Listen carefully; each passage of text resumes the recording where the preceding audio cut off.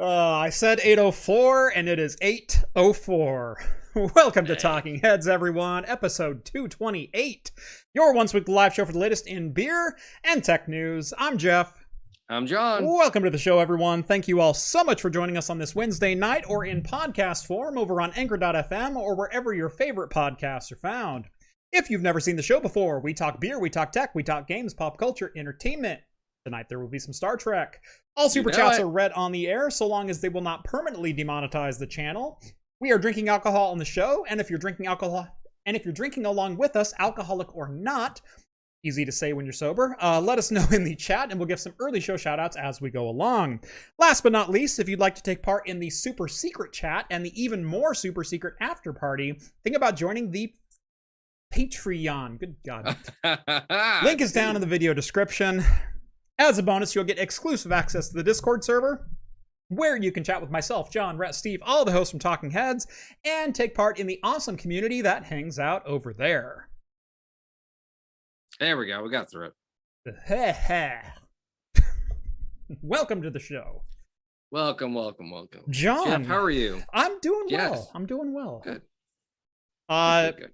So I don't know if you saw my tweet that went out, but I said, man, I could really use a beer. And then I said, John, I've been drinking since February. So, I've been following along, but what is this? Beer 87, 88 that we're about to get? Yeah, this will be 80. So I think we might hit 90 today. Wow. Might hit 90 on this show. So excellent. Yes. I am, however, a little behind on my numbers because we were calculating the amount and I was hoping to hit 200. Mm-hmm. And tomorrow is the halfway point, day 23. So tomorrow's going to be a busy day is what you're saying. So I might just have to bite the bullet and do a couple of Coors Lights just to get them down. For it. Yeah, just to get them down, being like, okay, this will work. Now you know what a day in the life of craft computing is like, because it's like some days it's like I'm raring to go. It's like I need to film a video. I'm on it, and it's like, yeah, I get to have a beer and do work at the same time. And I'll be honest with you, there's other days where it's like, man, I'm tired. I just spent like 5 hours writing this. I don't want a beer right now. I am. Actually, that is kind of odd though, because I am not getting sick of beer. I am getting sick of styles, sure, yeah. But I am not getting sick of beer. Interesting. Which is very odd for me. Yeah. I thought that would have been like, I don't ever want a beer again, or right. I'll power through. Now, flavor wise, everything is insane. Yeah. Like beers I thought were fantastic just taste like syrup now. I'm betting I could actually taste flavor in a Bud Light. I think I actually could. Wow. So that's how sensitive they are. Very. It would probably taste sweet to me and be like, wow, yeah, I taste sweet corn. Yeah. Scotty Fitz says, sounds like John has to bite the bullet. Get it? Yeah. I think that's just malt liquor though, so I couldn't. Right. Oh. So how are you feeling overall? Overall, that's the one thing I'm a lot of people keep asking me that. I feel fantastic. I have energy. I have more energy than I normally do. Now I can't overexert myself, but I can still play with my kid. Right. I still toss him around, although I do get tired. And the weirdest part is it happened even today. I needed a beer. Yeah. Or I needed calories. So I just took a beer. All of my instincts are saying, no, don't have a beer when you're tired. Right. That's dumb. Right. Never drink alone. Never drink when you're tired. Never, there's rules. There are rules. And I start doing it. I'm like, and then 5 minutes later, I'm like, oh yeah. It's like Popeye and spinach. It's like, yeah. That totally needs to be a shirt. Yeah.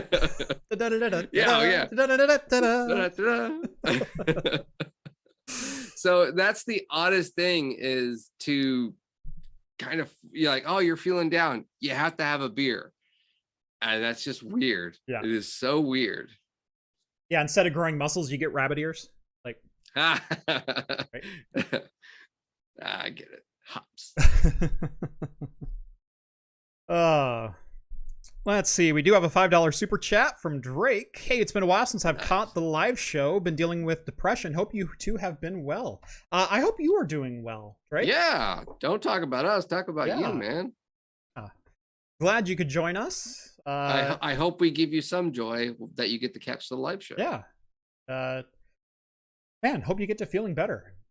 Yeah. Because I don't talk about this often, but I do have generalized anxiety. And it's, as so many of my colleagues in this realm do. But I've had it forever. And it's a tough thing. But the best advice I can give is, number one, don't give people advice who say they're depressed or anxious. Well, you just tried, being happy or going for a walk or some crap like that. Go outside. It's fine. The sun shines. Same thing when I mentioned I get migraines is like, well, have you tried Excedrin migraine? Because I heard that's shut up. Just shut up. It's not like the first time I've had this. Right. Yeah. Oh, have you just tried not having headaches? Like, oh, God. Yeah. Try some echinacea. Yeah. All I can say is I hope you're doing well, and I hope you have a great day tomorrow. Yep. Nope. Just keep going. And I think just about everyone I've ever known, and self including, have experienced some form of depression at one time or another. And it just hits you, and it stinks. It really stinks, and it's hard, and you can feel at the bottom of a well. Yeah. And sometimes you're just like, I don't know when this is going to end. And that's hard. It is hard. So get better, feel better, know that we care. If you need to, DM us in the Patreon. Yep. We'll talk. Yep. Yeah, Drake's around in the Patreon, and you can be too. Join the Discord. Yeah. Sorry to turn the depression into a plug for my social media. That's why I was like, should I say Discord really quick? I don't know. I don't think he wants his depression on the YouTube comments. So I was like, okay, that's all we know. I know he's on there. Today's show is brought to you by the Patreon and Drake's depression. Get joined in for yeah, maybe we are going too far. But seriously, hope you're doing well, man. Yeah. I thought I saw. We got the net guy's got Voodoo Ranger Starship IPA. He's drinking that. It's a really good one. It's a good one. Let's see. Cork Solutions drinking an Aberlour cask.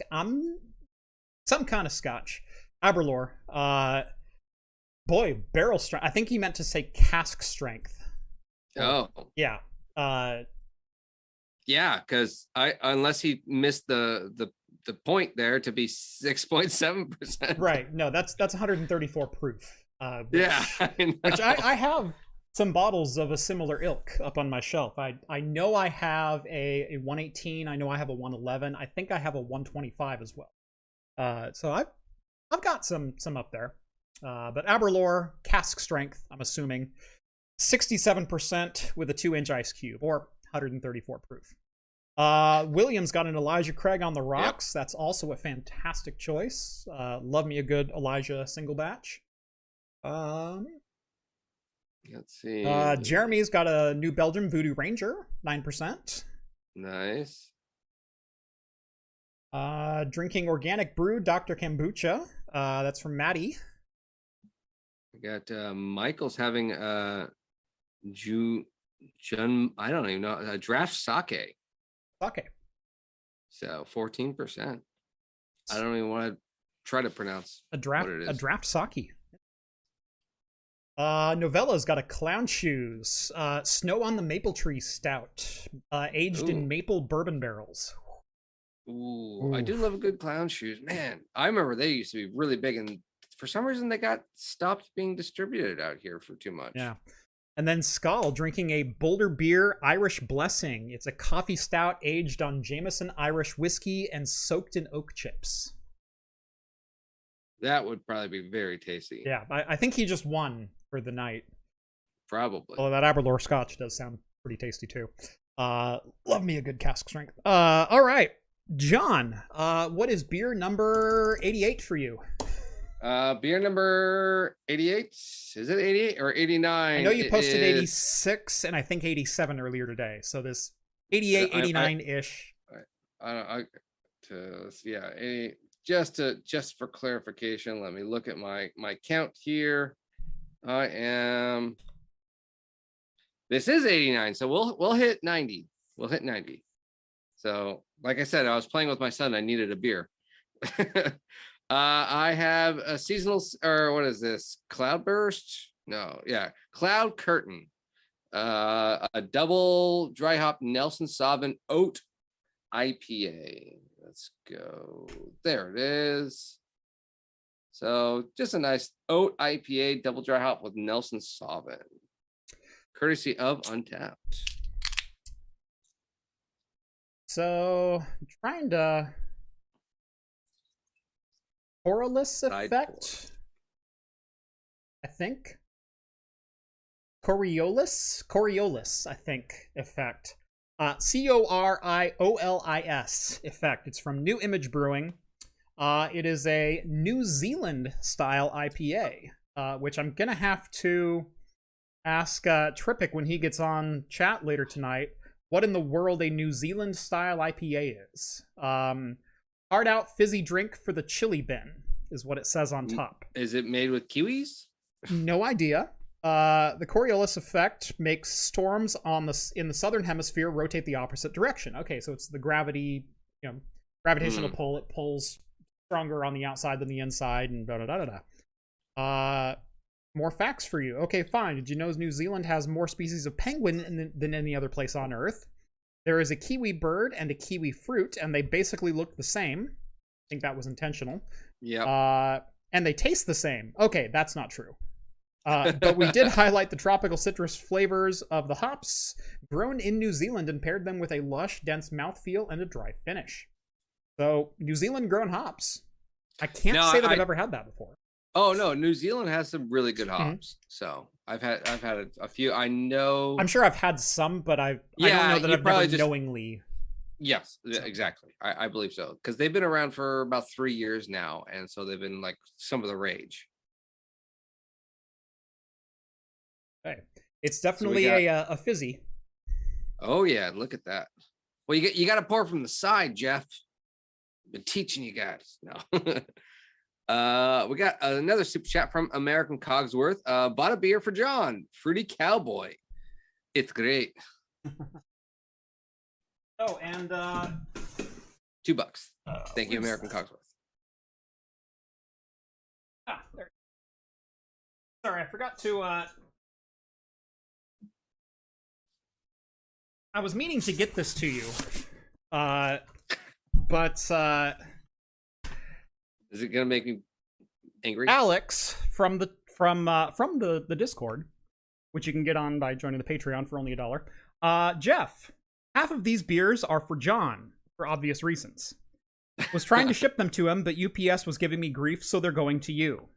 At least you have 3: one for talking heads, one for review, and one for fun. Enjoy. That is from Alex. So they are all the same. It's a 6-pack. Okay. Bunny with a chainsaw. Oh yes, Bunny with the chainsaw. I have to go do a photo shoot for that one. Yeah, yes. They came in I think on Monday. So awesome. Yeah. I know I will be driving through on Saturday. And so I could probably I was planning on coming by your place anyway on Saturday. So that works perfectly. I didn't want to say anything, didn't know if that was a thing, but yeah cool. Oh. That sounds great. Might as well just make it official. Yeah. So I've got a 3-pack. Bunny with the chainsaw. That'll be a review. Yeah, that'll be a fun one to get on a video with me too. So we can just throw a quick one together. Yeah. Really fast. Yeah, might as well shoot something while we're there. Right, I know. It's like then it's a work meeting. Not like my video. Tax deductible. There you go. It's all expense paid. Yep. Oh, how is your beer? Foamy. Still waiting for it to. It's one of those like you could sculpt the head with it. Ah, yes. I was gonna say it looks like marshmallow head. Yeah. Like it's still growing, still going, like, yeah. Oh, it just foamed over. Oh, just a hair, just barely.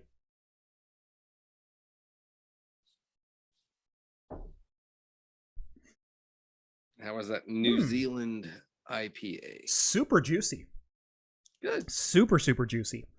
I don't necessarily think of New Zealand when I drink it, but definitely on the sweeter tropical side of the juiciness, which is what I like. It doesn't taste like Lord of the Rings. It doesn't taste like Lord of the Rings. I'm not, I'm not suddenly, reciting Tolkien or anything like that. Certainly not going to go head to head with Colbert about Tolkien facts either. But it's less of the.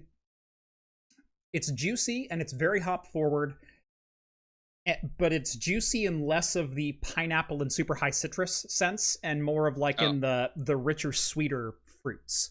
Like blood orange, kind of that angle of thing where it's thicker and much more savory. It's not the it's more tropical fruit, not necessarily citrus fruit. Correct. Right. Yeah. That's solid. I'm really digging that. Nice. No, mine's really good too. I like mine. It's got the oat body, so it is like we always talk about that chewy mouthfeel. Yeah. So it is a good meal for me. This is actually my dinner, I guess. Yeah. Snack. Yes, it's a snack. Yeah. This is really when I needed those like buffalo wing beers and ranch. It's like, oh yes. Yep. Okay. If anyone knows of onion rings and burger beer, please let me know. Yes. Oh, beer to pair with it, or? Oh no, the flavor of. Flavor so of. I can at least drink it. Someone go homebrew and blend up a burger. Man, now you got me thinking about burgers. I've been thinking about so much food. Scotty, shut up. I'm just like watching so much food porn right now. It's horrible. I'm going insane doing it, but I think it's like my only way of getting any kind of relief of like, I can't wait to try that. I can't wait to make that. I can't wait to go buy that. Scotty also chimes in the super chat. John, don't let Jeff pretend he's not hiding a beer or two from me either. Oh, that's right. I had. We'll just say one.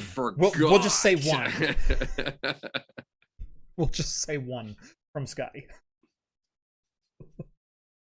Now I want burgers and onion rings. Yeah, now I want burgers and onion rings too. Oh God, it sounds so good.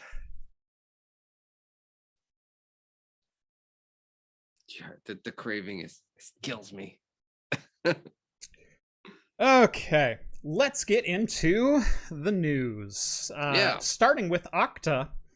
You may know them from they deal a lot with authentication handoffs and SSL cert issuance and things of that nature.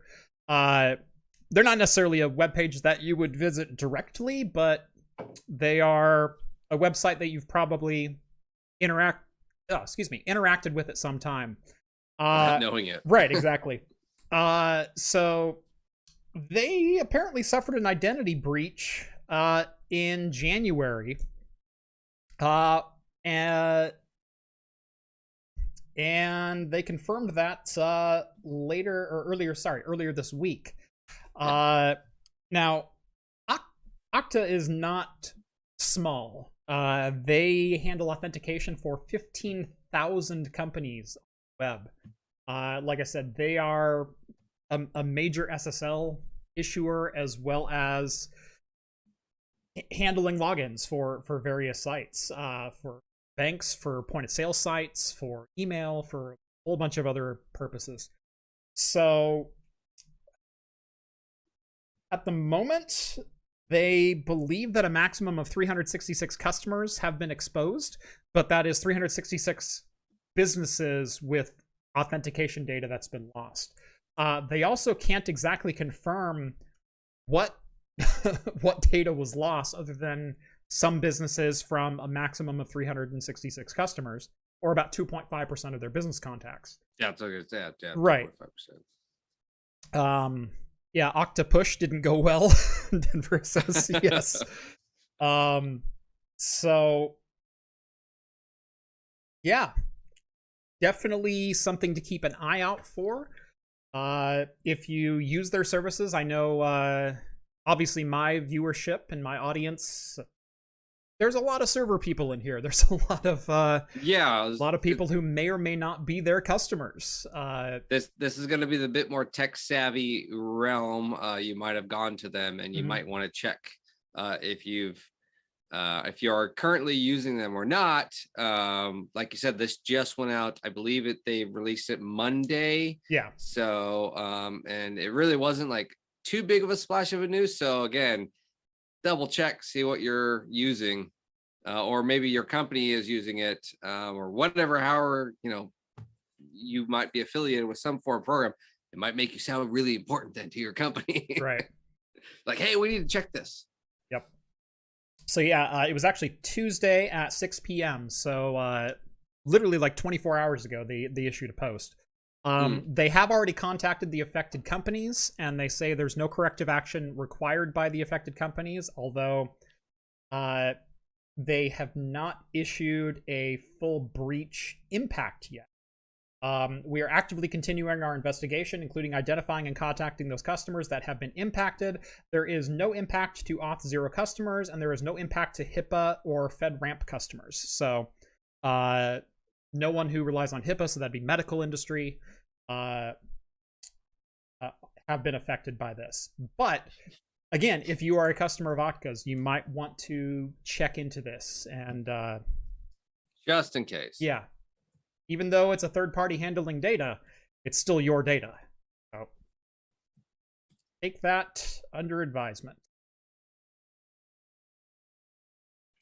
We have a special super chat from Tech Geek. Yeah, this one cut me deep. I feel it. Yeah, I feel this one. Like all of a sudden my spleen hurts.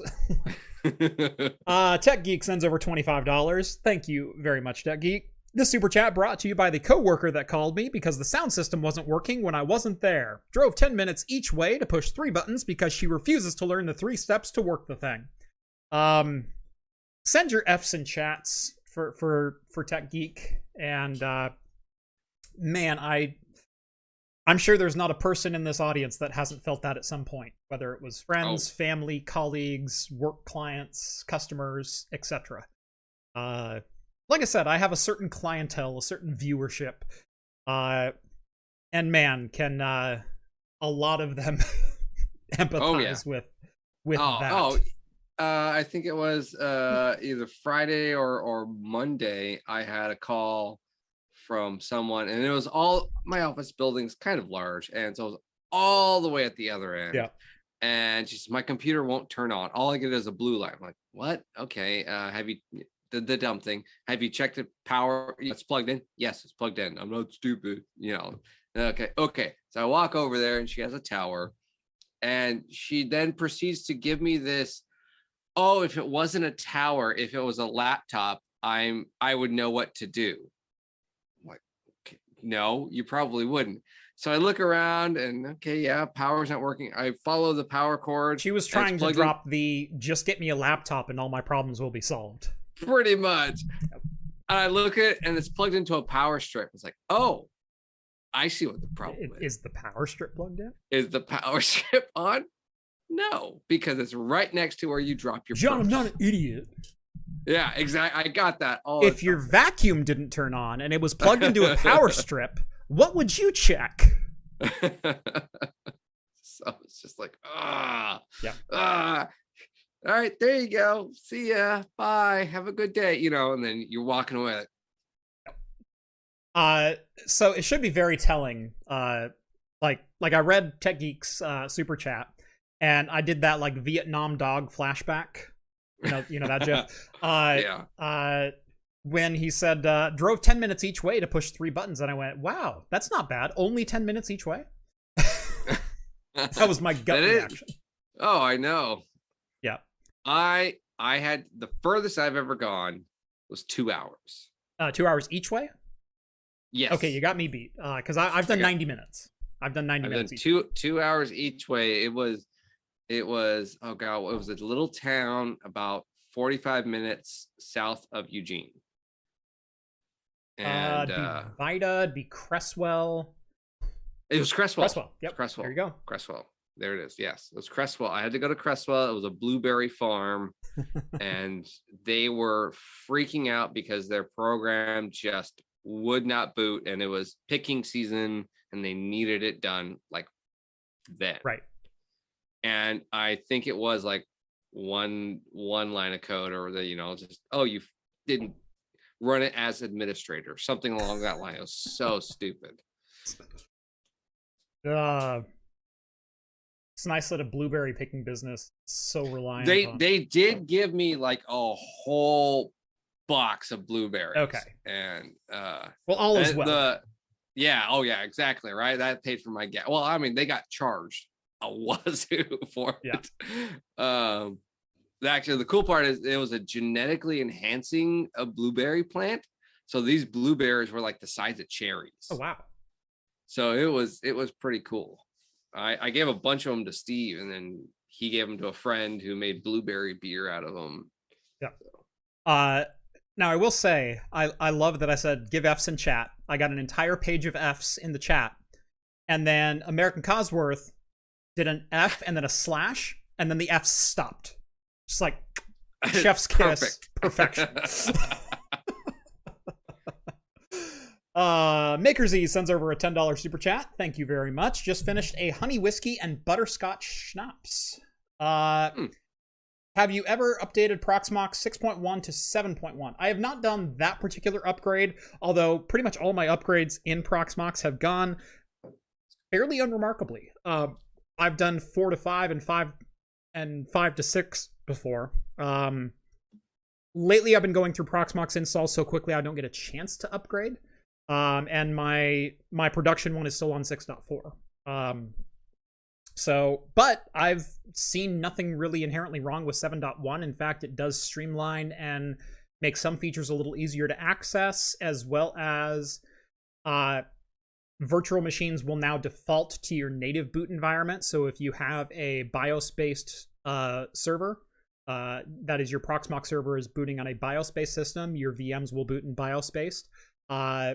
Versus if you have an EFI box, then your VMs will default to being created with an EFI-based BIOS. You can still swap back and forth between them, or you can still decide which one that you want for your particular VM, but it's nice that they're now defaulting to the modern standard. I thought that was pretty cool. Let's see. Yeah, no gotchas thus far in using 7.1. I've been pretty happy with it. Denver sends over $5. Had one today. Luckily only had to go up 2 floors and walk about a block to find they didn't try the power button. Oh, yeah. Get that all the time. Yep. Okay. The worst one I had recently was, again, power button, or it was another power strip issue, or no, it was plugged in because they kept swinging their legs. But their excuse was, yeah, I'm not going to bend down to look. Yeah. And that employee no longer works there. Yep. So it was like, yeah, I wasn't going to bend down to look and waste my time. That's where the computer's at. That's where your problem's at. So yeah, bend down. All right. Not to be outdone, the same Lapsus group that reportedly hacked Okta's servers also hacked Microsoft and released 36 gigabytes worth of source code. Decent source code too. Yeah. Now, Microsoft has responded, and they said that Lapsus gained, quote, limited access to, quote, a single account, end quote. And they publicly disclosed the breach and said, yeah, the breach is authentic, but there's really not a lot in there. see what they gave. However, TechRadar, excuse me, reports that 37 gigabytes of Microsoft internal source code has been leaked, and that it's not necessarily nothing.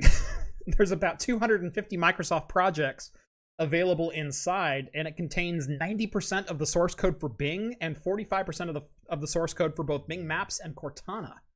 Yeah, that's kind of a big deal. It's kind of a big deal, right?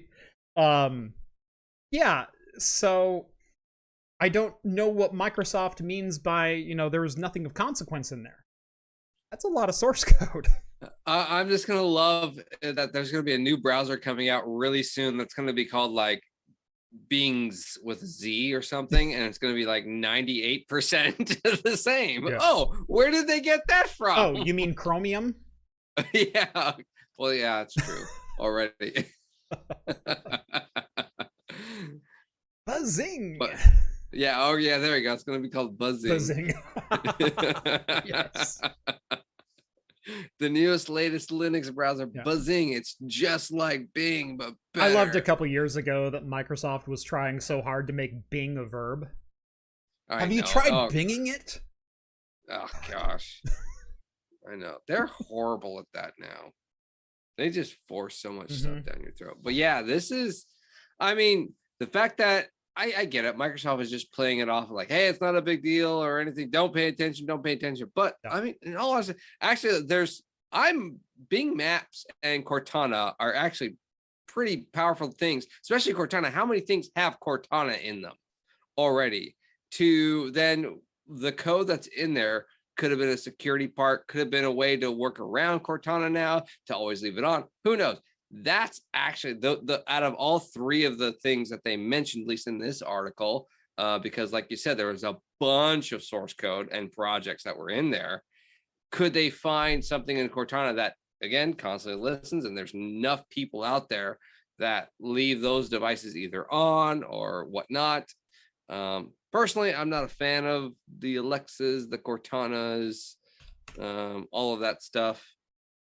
I see their place, but yeah, I don't have one. I use Google Transcribe quite a bit, whether it's to just write out something that I'm thinking of, or, just really quickly, like I have a baby in my hand and I need to respond to a text message.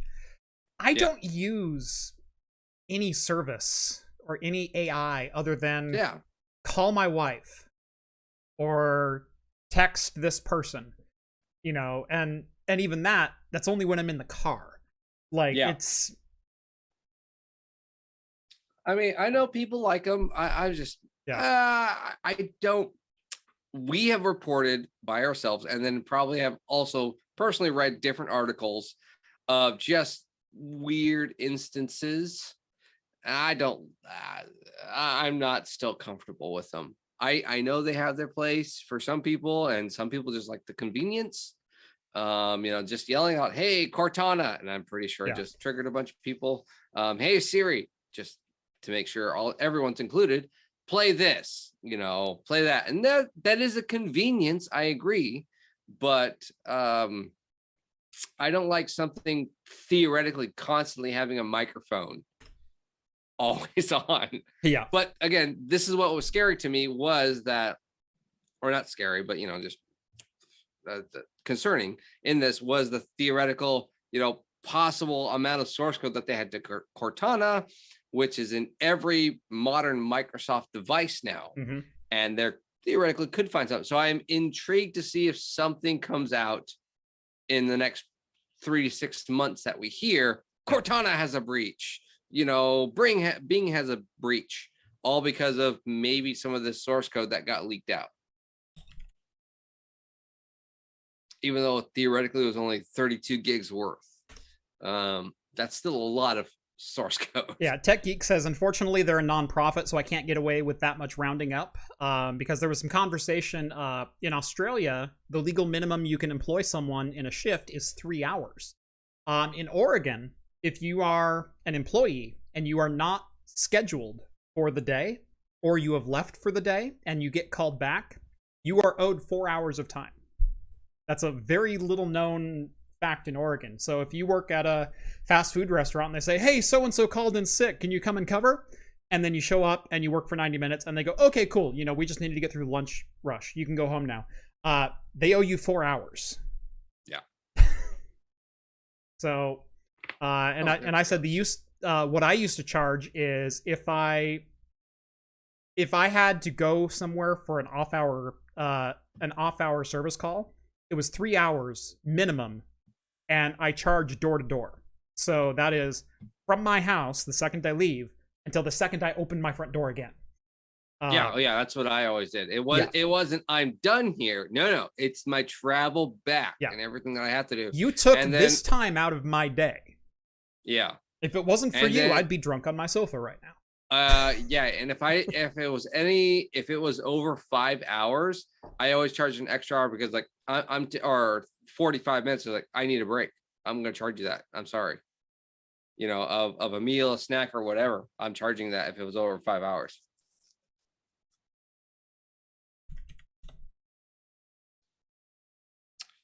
Oh. Well, there was so there was that. Do you want to talk more about the Microsoft, or you want to go to the next one?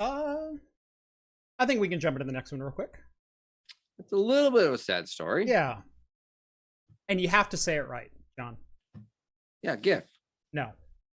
Oh, yeah. You have to honor his wishes. Oh, I will not. No, I will not, because now it is culturally appropriate to say what I'm saying. You have culturally appropriated his word? Yes, I did. It's amazing that you're admitting to that on camera. I just gotta say.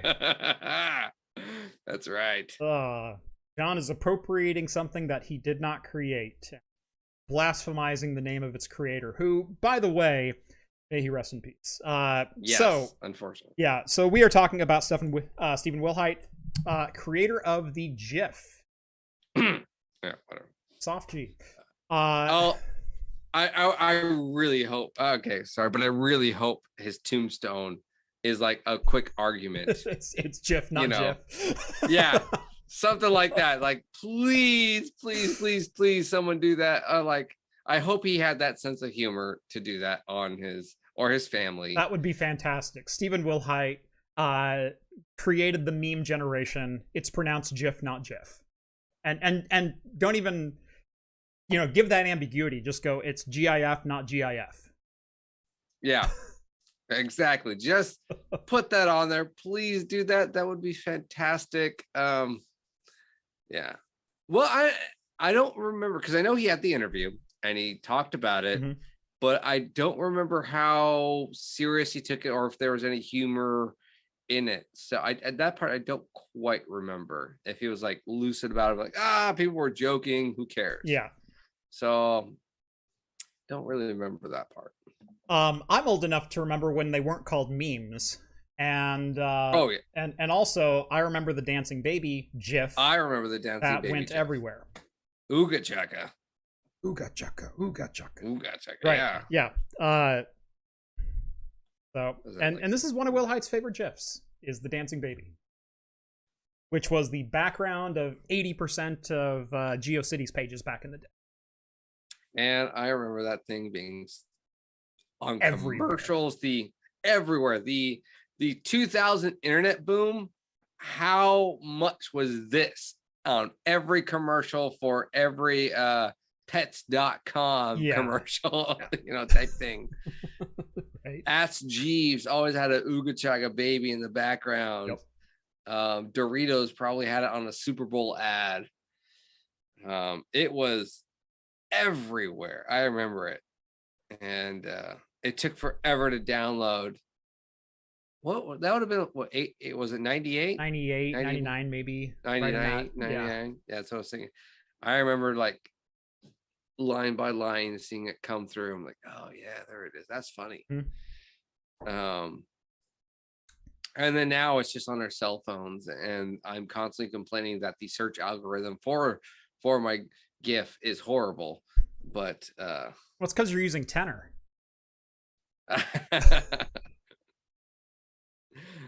So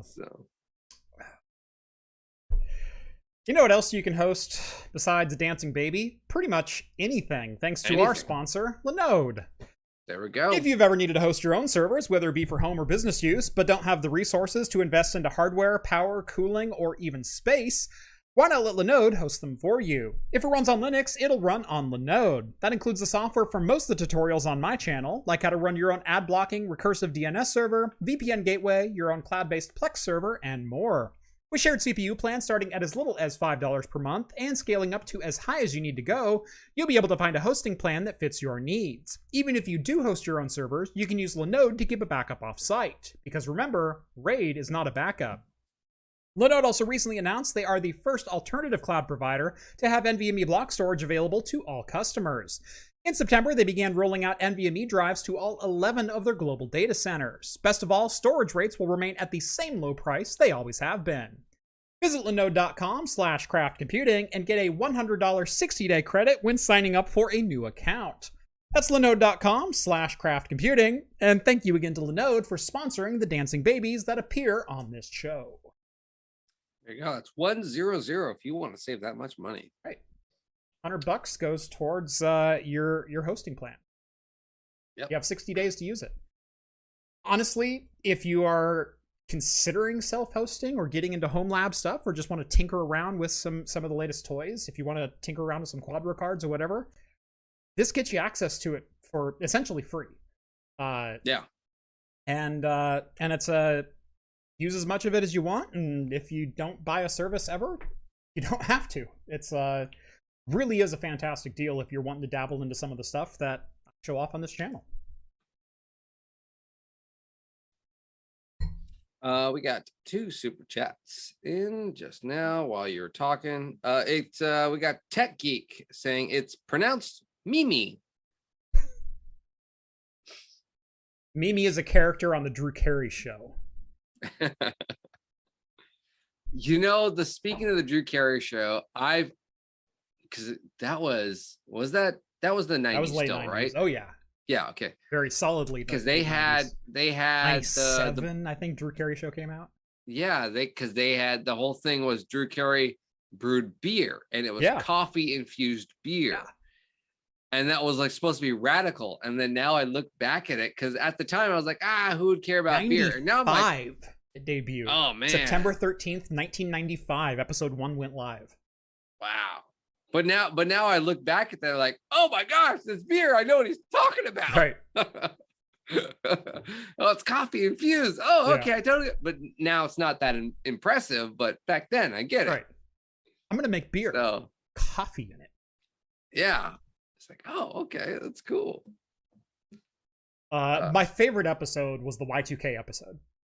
Oh yeah. Favorite episode of all time, because Ryan Stiles goes to the bank and he withdraws his life savings, and they're all making fun of him and going like, well, how much is that? Like $45? And he goes, $63,500. And he's got this like laundry bag full of cash. And power went out, Y2K, the Y2K's got us kind of thing. Scare, yeah, right. So they played up the Y2K, and so they're sitting in Drew's basement playing poker. And Drew goes like, yeah, I'll raise it $2, and goes around the table, and yeah, I'm in for 2. And Ryan goes, I call, and I raise you $63,500. I'm out. It's my favorite joke on the whole show. Just Ryan bullying everyone at poker.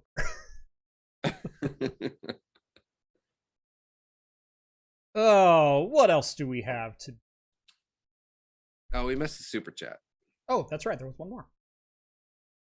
Magic Rat. I still $5. Thank you very much, Magic Rat. I appreciate it. I still miss the BBs, or the BBS used to run it.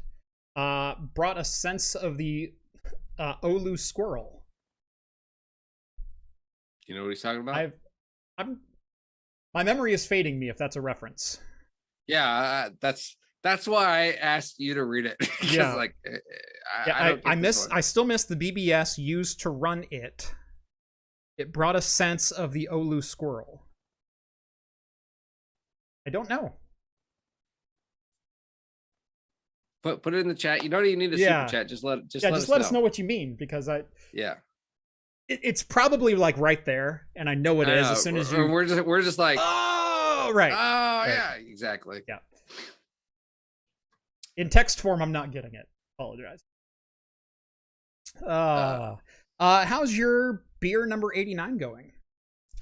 I am really enjoying it. It is for me, sweet and malty. Magic Rat says I'm a little drunk. Sorry. Hey, cheers to that. Every beer tastes sweeter than I remember it.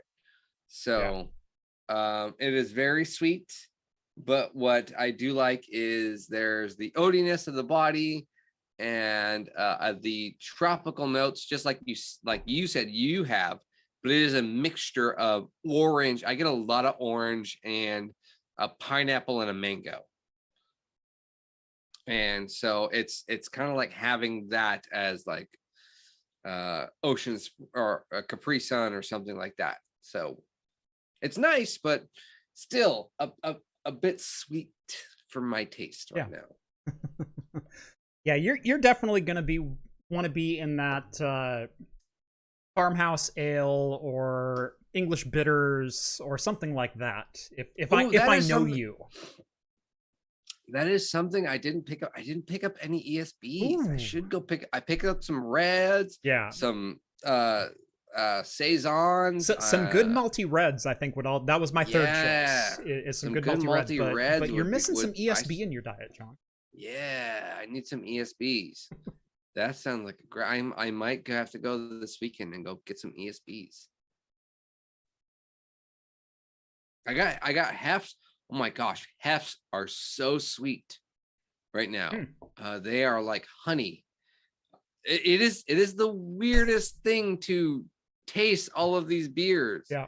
And it's great because every flavor of everything is coming out onto my senses, but it's maximized by 200 plus X type thing. You're going to go back to eating food and hate it. I might. I honestly might. I'm kind of scared about that. Ribs. You know what I'm really scared about? I'm like, pickles. These are fantastic. I never knew. I never knew this. This is fantastic. The umami flavor that I'm getting from this. It's like, I come over one day, you're just like eating a mushroom raw. I know. Hey, Jeff, what's up? You want a pickle? They're really good. Really good. I'm telling you, it's good. I know Steve would like it because he'd be like, finally, you can have some food with him. I can finally eat with them and not be embarrassed. Oh, I know. I'm constantly telling my wife, like, I'm going to make ribs. I'm going to make smash burgers. I'm going to make this big old pot belly roast and all these fried chickens. And I might hate it. I really might hate it. So you're done. Coriolis Effect, New Zealand IPA from New Image Brewing. Very pleasant. Very, very pleasant. You beat me. I did. Weird. I mean, am I eating for two right now? I don't know. I mean, I can catch up. It's fine. Very pleasant. Like I said, it's very juicy, but in a much sweeter, thicker, sense. Savory is the word I keep coming back to. It's a good blood orange or, mango or something like that. More of the tropical fruit. It's more tropical, less citrusy. It's a little bit hazy. It's got the flavor of a hazy, but none of the burn. And so you get all of that big, bold, thick flavor that I love out of a hazy IPA, but I can still taste it after 4 hours, which is amazing. It's delicious. What was the percent? I didn't hear you say the percent. 6.5, 6.9. Oh, okay. 6.5. Mine's 8.5. Okay. So technically it would be imperial, but just barely. Basically a typical Oregon IPA. Yeah. All right. What is beer number 90, John? or should I go first? Hang on. Okay. Sorry, he's got to get every last crumb. 90. Beer number 90. So, I have been needing to divert, so I went with a stout. And Jeff, I actually, you might have gotten this, but I think I'm the first to purchase it among us in Oregon. Dragon's Milk Reserve. Whiskey barrel aged. John? I can beat you. Oh, I hate you if you say that. John? Rye barrel aged too. Well, John, I have a Dragon's Milk Reserve triple mash. Oh. 17%. I mean, it's not what I'm having today. So. Oh well, yeah. I have 2 of these. Yeah. Oh, I didn't know this has toasted chilies. I have 4 of those. I don't have that particular one, but I have 4 or 6. Well, I'll tell you what. If you come by this weekend, I'll give you the other one of this. Well, there you go. Tell you what, I will 1-for-1 you on a Dragon's Milk, because I've got probably one that you don't have. So there we go. I bought 2 of these, and I do not mind sharing a beer with you, Jeff. That's what I like about you, John. But you have to have a pickle beer. Oof. Do I just have to take it home? Because it can sit in my fridge forever. I think I gave one to you. You already. did. It's still there. Oh, that smells delicious. Cinnamon, rye. A little chai, maybe? A little chai. Yes, definitely. All right, wait, hang on. Before I have it, what do you have? I have a 3 Magnets. 3 Magnets Brewing. I know 3 Magnets. You know 3 Magnets. Yeah. This one is very interesting. It is the Florida Man. It is a bourbon barrel-aged dark mild brewed with coconut. Oh. A dark mild. Dark mild is what it says. Okay, dark mild should be like an ESB, which would be but if it's bourbon barrel aged, dark mild, brewed with coconut. I mean, the flavors sound fantastic. Right. You will never guess what I paid for this. Honestly, for a mild, $6. What? $1.50. Whoa. They had 2 of them left. I left with 2. In fact, it's there. Let's see if it'll send on it. $1.50. Right there. Oh my gosh, you still got the tag. Right there. Yeah. I left the tag on it. Usually I will take the tags off. Oh god, we don't need more than don't need more of that. There we go. Whoa. Whoa, that chili comes in. You okay there, John? Oh my gosh, with my taste buds. I mean, I'm sure normally this would be fine. Yeah. Oh my gosh. That's green chili. All right, before I get to my taste test, we do have like 3 super chats to get to. Futmeyer sends over $10. Thank you very much, sir. Or madam, sir. I'm assuming here. Sorry. Loved your series on the game server build. Finally got my GTX 1080 Ti working on my R720 series because of you. So thanks. Thank you. That is awesome. I love hearing success stories from the tutorials. Because often as a YouTuber, the only thing that makes it through in the complaint or in the comments is all of the complaints of why didn't you use Vim? Well, because I was editing 1 line of text, not, writing the next Shakespearean sonnet using Python. Like I saw that. There's a tool for each. Like all I needed to do is get in, edit 1 line, get out. Like I'm okay using Nano. I'm not a programmer. I don't aspire to be a programmer. I don't think like a programmer. I use Nano and use the tool that's right for the job, like Linux or Mac or Windows. They're just tools. But I digress. No, I love hearing success stories. I love hearing, I took your tutorials and did something with it, or I finally got this thing working that I've been wanting to work for years, or I got a job because you got me interested in servers. That's happened numerous times. And honestly, nothing makes me happier than people are watching, using, learning from my content. It's so cool. Oh, it is super fun to like, that's like even if you get like 10 hate comments and then you get one, you're like, totally worth it. Totally. Yeah. Which, by the way, I get a lot of positive comments. Like, my comment section is usually pretty darn good. I also moderate it quite thoroughly. I read almost every single comment. I still do. Almost 5 years later, I still read almost every comment. And I reply to those that I can.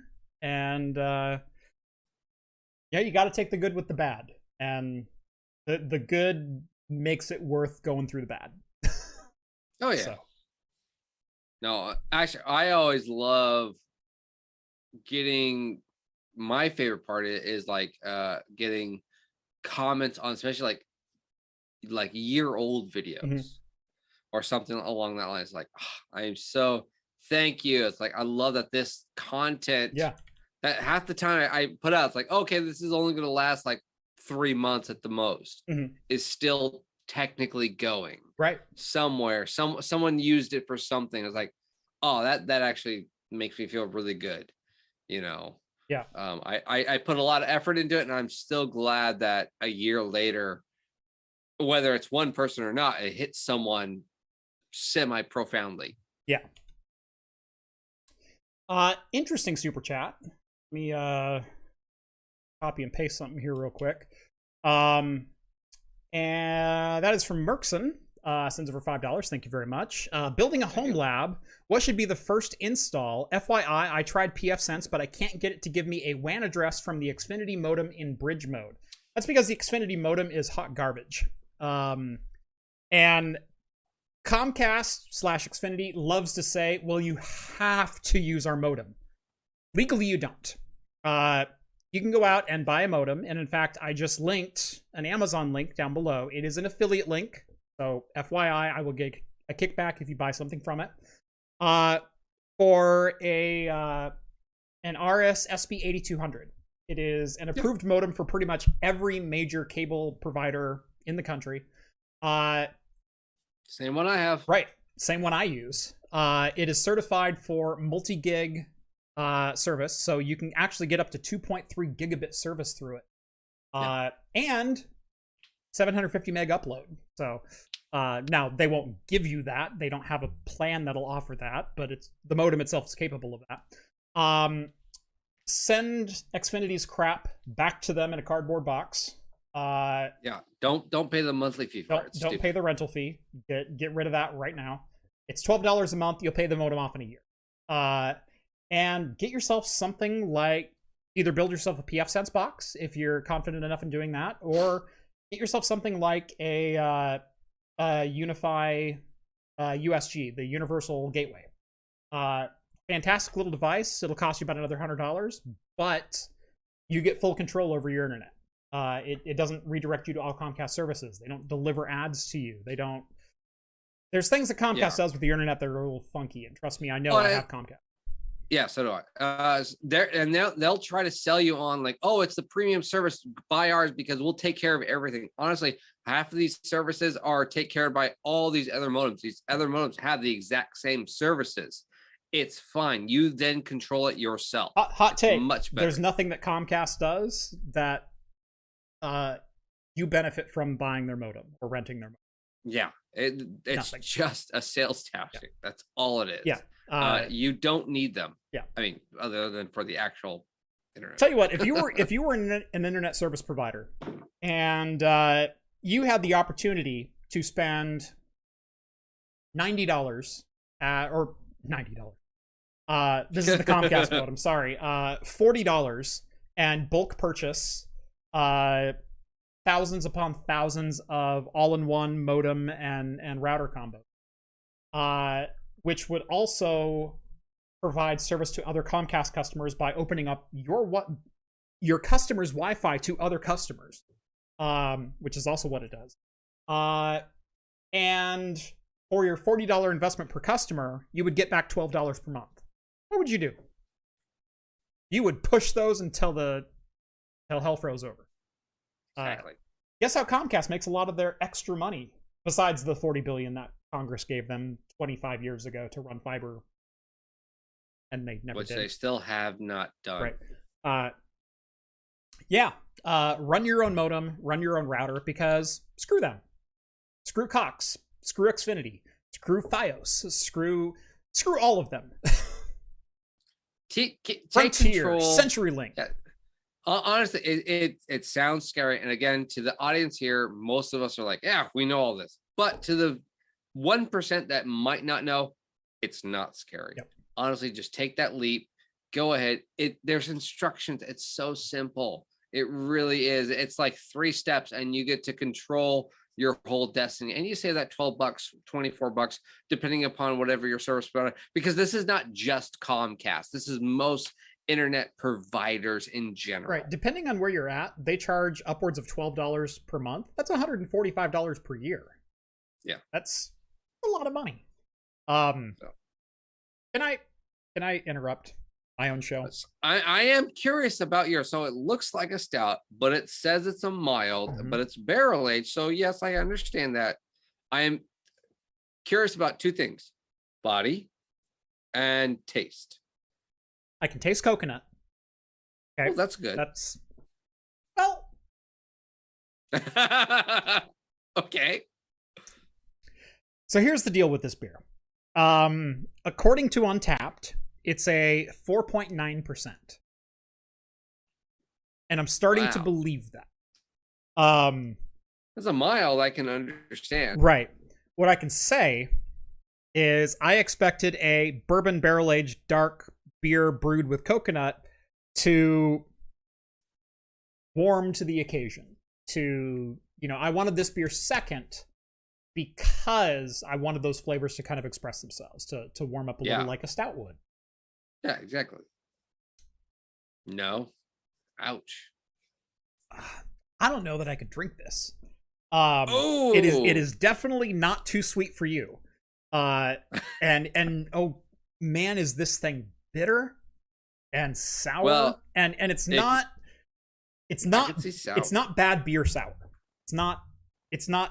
It hasn't turned. I do know coconut can give a sour note if done incorrectly. So I wonder if that might be your sour flavor. You know, it might, because coconut's the first thing I taste after that fades. It's a very bitter, drying note to it. Yeah. Interesting. And I cannot say I'm enjoying it. Well, you said you had 2 cans. Maybe you give me the other one. I can give you the other one. Yeah. I've actually got a couple of beers for you. A couple of good beers. A couple of really good beers for you. Keeping me alive. At least like 3 or 4. And then I've got a couple that I just want to see you react. Oh, those! I'll do videos just on those. Yes. Oh my gosh! I mean, someone was chatting in the chat earlier that this isn't hot. I taste the heat very much. It is like hotter than Chipotle hot from right now, currently. Now, normally I'd probably be like, this is great. I just a hint of heat. Yeah. But this is chili con carne hot. So this is that chili mead that you have. Yes, exactly. Yeah. Yes, it is. I'm feeling it right here, and it's like, whew. I'm getting a lot of but every other flavor. The cocoa nibs, the rye, the vanilla. The cinnamon is fantastic, but then there's chili just like right in my chest. But we got a couple of, I know we talked a lot about beer, and I'm sure a lot of the audience is like, you guys just go on rants all the time. So I think we should probably get back to some. We do have a couple more super chats. So let me go through these. Cesare sends over 25 ELN. That's a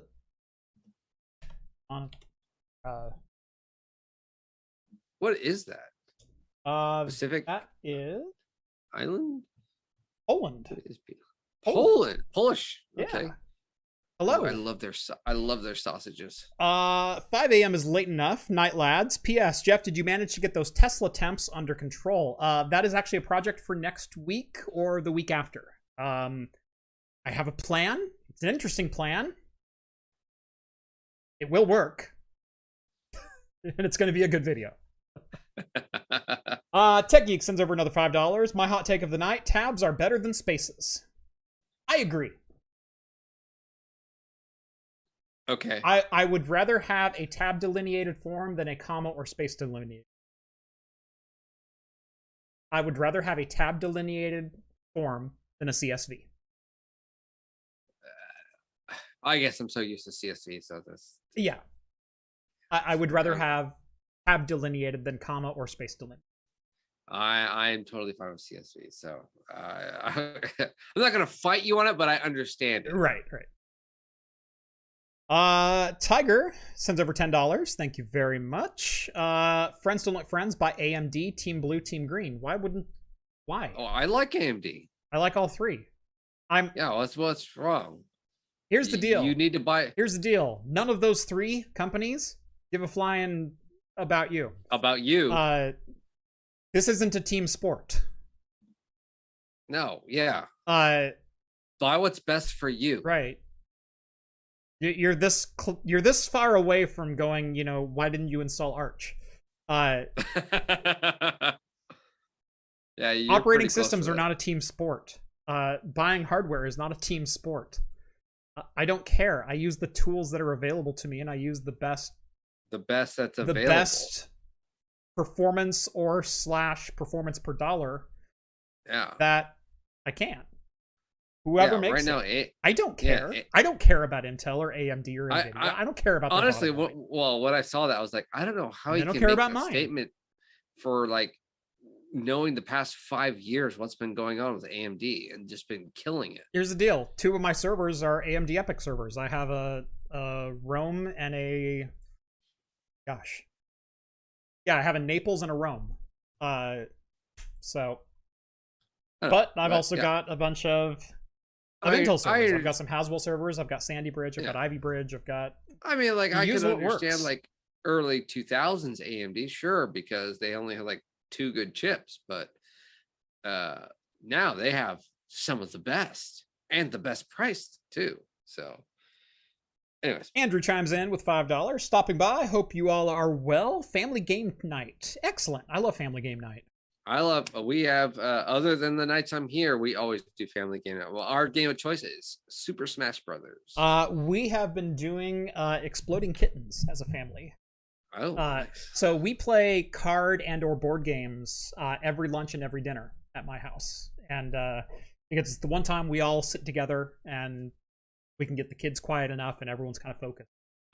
And so we play games, whether it's cribbage or whether it's Yahtzee or whatever. We play games every meal. And we have been on an Exploding Kittens kick for probably the last couple of months, and even little bit, even the 4-year-old, she is totally on board, totally plays, and knows every card and the rules and everything. And strategy wise, she's actually doing quite well too. Oh, I know. I love how my 5-year-old will be like, you have to be this character because he has this power level to do this. I was like, I didn't even know that. Mm-hmm. For Super Smash Brothers, an old game, it's like, okay. And then I purposely was like, okay, if we're doing this, I wouldn't bought every character, and so he's now like researching all the characters, and then we went and bought all the new. I think we talked about this Mario Kart when the Nintendo talked about all the new downloadable content. Mario Kart released is going to be releasing 86 levels, and we pre-bought them all.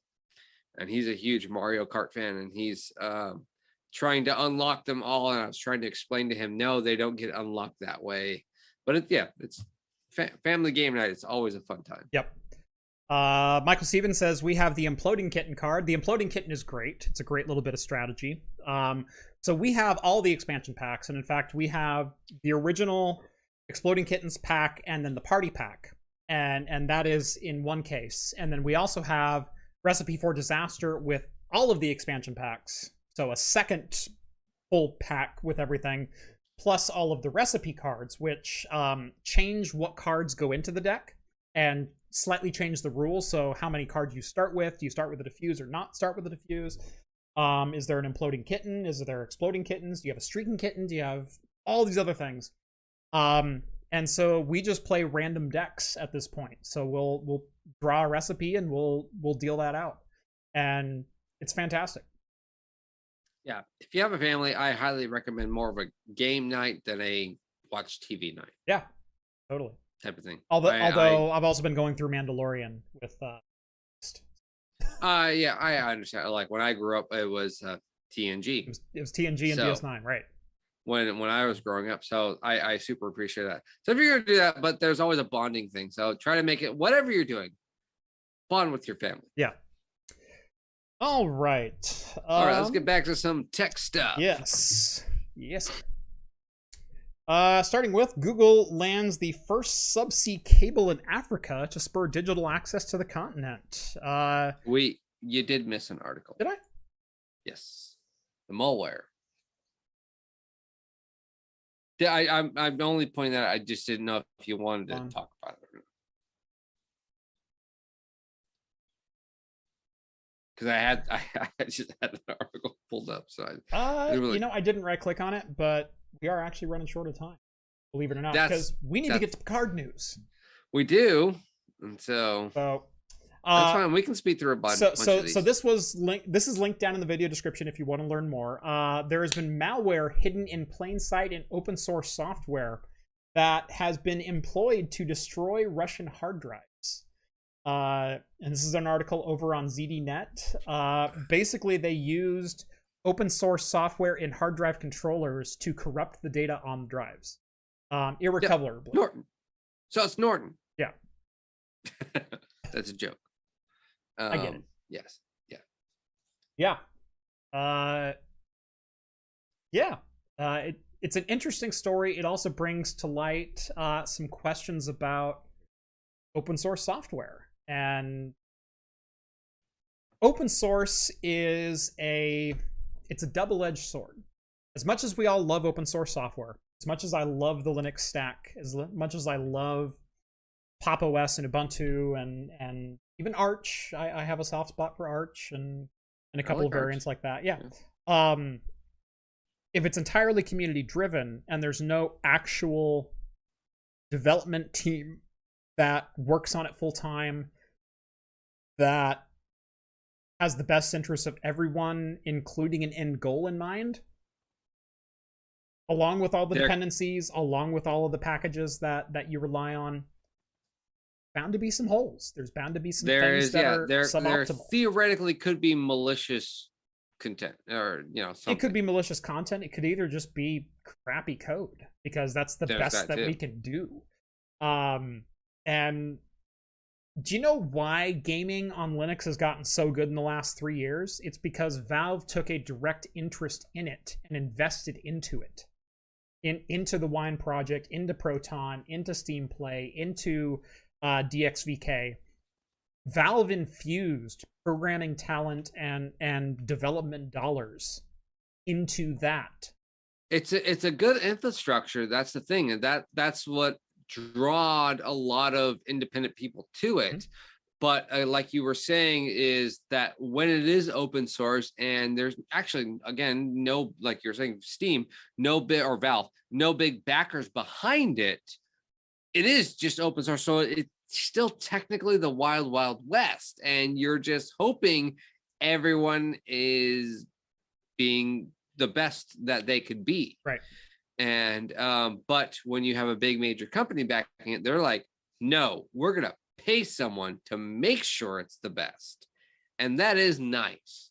But because it's still out there, there's still theoretically could be some holes. Right. Not to saying that, Windows or Microsoft doesn't have its own problems and Apple doesn't have its own problems. Absolutely do, but they're also a lot more stable and have the development interests of other companies invested into them, like Adobe, who happens to write software, or exactly, Adobe's the number one for Linux versus for content creation, everything else. Well, there's OpenShot, or there's GIMP. Those are not professional tools. No, I mean they're like it's just like it. No, it's quite not. Yeah. So yeah, that was a an interesting tangent off Russian hard drive corruption, but I don't know. Basically, I think we hit the article, so we're good. I think we're good. 2 more super chats rolled in. God, you guys are killing me today. I know, right? I can't get to anything. Tiger sends over $10. Thank you all very much. I have all 3. Only real complaint about AMD is Ryzen runs a bit hot, even with water cooling, and driver support is a bit hit and miss. Just stirring the pot a little. No company cares about you. Yeah, no company does care about you. Well, I'm curious, does he have which gen of Ryzen? Yeah, because I can understand Gen 1 running hot. 2 and 3, I do not recall running hot at 3, all. 3, in fact. Holy crap. Yeah. So I would have to ask what gen you're running. I have a 5950X as my main rig right now. So it's a Ryzen 9 16 core Zen 3 architecture. It's great. Love this chip, but it will run into the 70s on an AIO, and I think that's just fine. Although I am gonna go with a full cover water block on it for too long. I already have it purchased. Bought it like 8 months ago. Just haven't gotten around to finishing that project because it's a really cool project. I want to do it right. Yeah. Let's see. Merkson sends over another $5. Thank you very much. I bought that exact modem and was up a full day trying to give my devices a new IP. All it kept saying was unified networks, so invalid IP, so I returned it. Well, the modem itself will not give devices an IP address. The modem will negotiate your connection with your ISP. Yeah. Then it's up to you to do an internal network and DHCP your own addresses to your devices. You only get one IP address for a cable modem. Yeah, I was gonna say, you need a router for local area network. I was gonna ask, did he buy that exact one, or did he buy the one that's supposed to be the router and Wi-Fi built in? Because I know they have that version, which is a little more expensive. Yeah. I think it's like $50-$60 more. Maybe I can understand that aspect, or maybe he thought that's what it was. Yeah. But no, yeah, that basically only gives you one IP address because it's the transaction between the server provider and yourself, and then you need to hook up an external router, wireless router usually, and then build off of that. Yeah.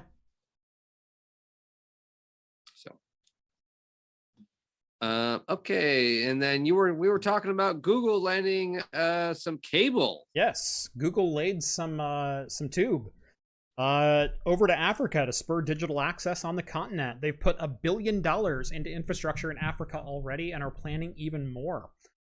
This is a pretty huge investment by Google, and the reason it's so huge is if you look at population density, Africa is one of the least densely populated continents on Earth. I mean, there's Antarctica, but but also no one lives in Antarctica.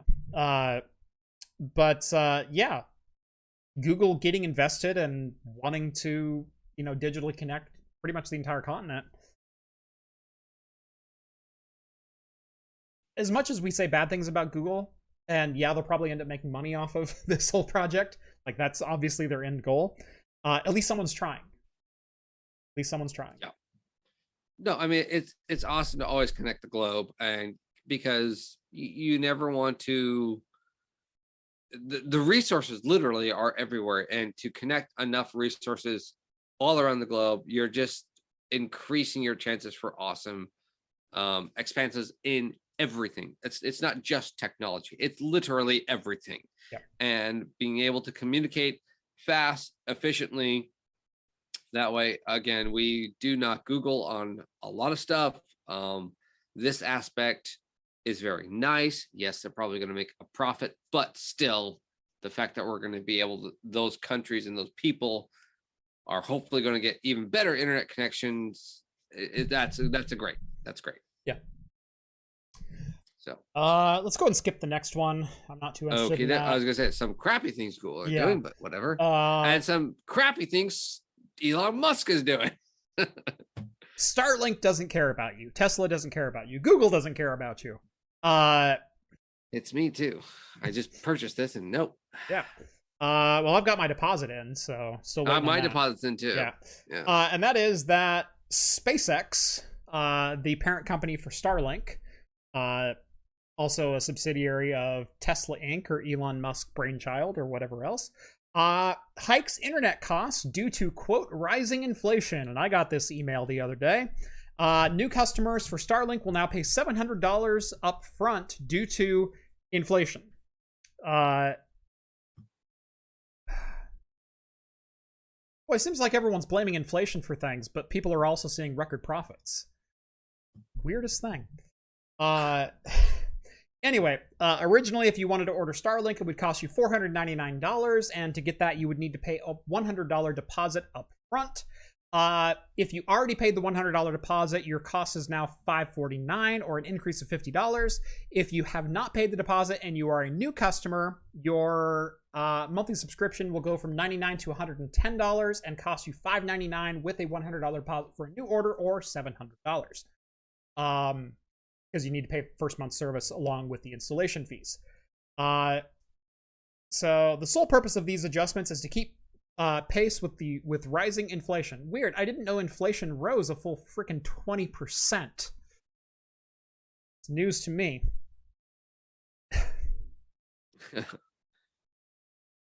Ugh. Not gonna get political. Not gonna get political. Not gonna get political. Not gonna get political. Yeah, I know. Well, this is we don't need to get it out, but still, kind of a dick move to especially people that have already been contracted in. So that I think is the real story. Yeah, is that if you've already been contracted and you've already been signed up, you've already paid your deposit, dick move. That's I personally think I don't care about you haven't, and here's the new prices. Okay, that's your business. That can be your own personal dick move, whatever. That's your company. That's your prerogative. That's fine. But the fact that you and I have already paid for a deposit on Starlink. Giving them a 2-year interest-free loan, as it were. Exactly. Yes. And it was like, fuck you. Nope. Pay. Sorry. I said that. It's not 10 o'clock. But that is what it is. And that's a super dick move. Yeah. Yeah, I mean, a monthly service increase of 10%, as well as an installation increase of around 20%. That's insane. Yeah. That's insane. And I'm sorry. It could have been henceforth anyone else. Right. Which is the right move to make, as Rivian found out about 2 weeks ago. Yeah. You know, hey, what if we just make our existing customers give us $20,000 more? That's a great move for, yeah, everyone hates you now. Exactly. Versus like, hey, if you bought in, you're going to lock in this price, but due to rising costs, we're going to have to charge more for our end vehicle, but we're going to honor the original prices. Like that's the move that you should make to maintain customer loyalty and enthusiasm and everything else, and avoid canceled orders yeah. I need more of my rocket ships to go up in space. Yeah. Frustrating. So yeah, that part's frustrating. So stinky. So, but yeah, that's basically.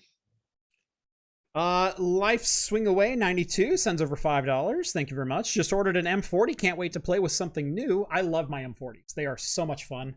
I know they're old tech. I know they're basically 980 Ti's or Titan Maxwells, but they're just so much fun to tinker with because it's so absurd to be able to run 2 to 4 games.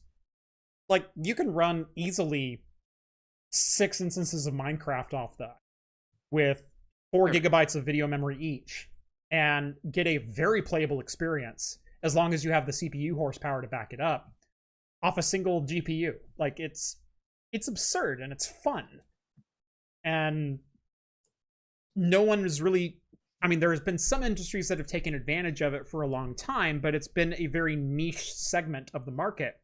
And it's always been a segment that I've been very interested in, virtualization and decentralization of compute. And yeah, they're just fun cards to play around with. He also says, I work for an ISP that uses MD5, RIP statistics, so no CX owned unless you know the key. Yeah, well, that's because you're encrypting your records, so. All right. Yeah, NetGuy also just got his Starlink in the mail, and he did, yeah. Oh, by the way, it's going to be 10% more than expected now. Inflation, right? No, because it was $99, and now it's $110. Last I checked, milk is the same price.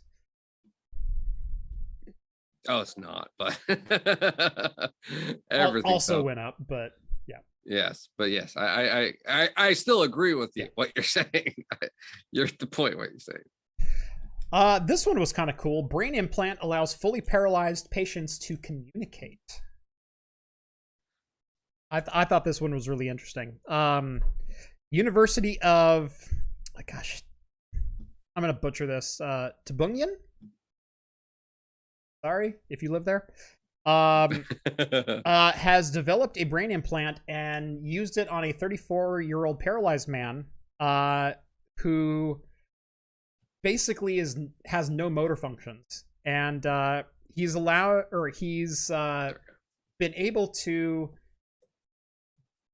use specific letters using only his brain, and has a synthetic voice to pronounce letters in German, E, A, and D. And by the way, this is not like he's thinking A and it just goes A. This is using the speech center of his brain and synthesizing his speech. So he is consciously saying the letter A, and the computer is mimicking what his brain is telling it. It's something completely different. That's the really cool part. Yeah. I mean, that is because they've had a couple chips of similar with muscle, like arms and fingers, right? But speech has always been a fickle thing, and this is a huge step toward some very interesting things. And honestly, within the next theoretical 10 years, and I don't remember. Did they say this was? I thought this was ARM based. Was this ARM based? No, it's brain for some reason. Well, yeah, got but poor taste, but funny. But no, this software and the design of this is pretty awesome, honestly, because of all of just the medical applications it could bring. And I'm actually pretty excited for this in the next couple of years, specifically probably about 10 years, where we might see a big development. But it's a really cool step in programming and mapping brain waves, and just I really like that type of stuff, like the muscle things for paraplegics and everything, the robot arms, or helping people out that don't have that still feel the ghost arms, things like that. I really find that stuff very, very fascinating, and programming that, and just in my personal self of a programming sense of just how they map that, how they do that, how everything is like, that is fascinating to me. The fact that they were able to map the speech center and they're getting the computer to synthesize what he is saying internally. Your internal monologue is now being synthesized by computer voice. That's freaking cool. That's really cool. I mean, they're getting really obviously close to that. So that's like, this is cool. Yes. So, we talk about right to repair all the time on this show. Whenever there's a hot button topic that comes up, you can guarantee I will yell at it. this reminds me a lot of the, don't worry, Apple is going to start selling batteries and screws and replacement screens that only authorized personnel can still install, but we'll sell you one anyway. That is, John Deere expands access to self-service resources. I assume because the writing's on the wall and that right to repair will eventually become legislation, and this is a last-ditch effort to try and stop right to repair legislation going, look, we let people work on their own things. Don't believe it. Tell John Deere to screw it and shove this 4G connection where the sun don't shine. This article says John Deere announced today it will enhance the capabilities of existing diagnostic tools, not repair tools, just diagnostic tools. Very strong reason that they use that particular I believe word. They even say some. Right.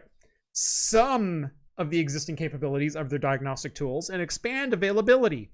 In 2023, so next year, subject to change, the company will roll out an enhanced customer solution that includes a mobile device interface and the ability to download secure software updates directly to the embedded controllers on select John Deere equipment with 4G connections. We're rolling out software updates over the air, so please don't pass right to repair. That's what this article is. That's all this article is you can now get software updates over cellular. Oh, and if you also have the service contract that you're required to have because you can't work on your own John Deere tractor, we can now kind of read the fault codes from remote.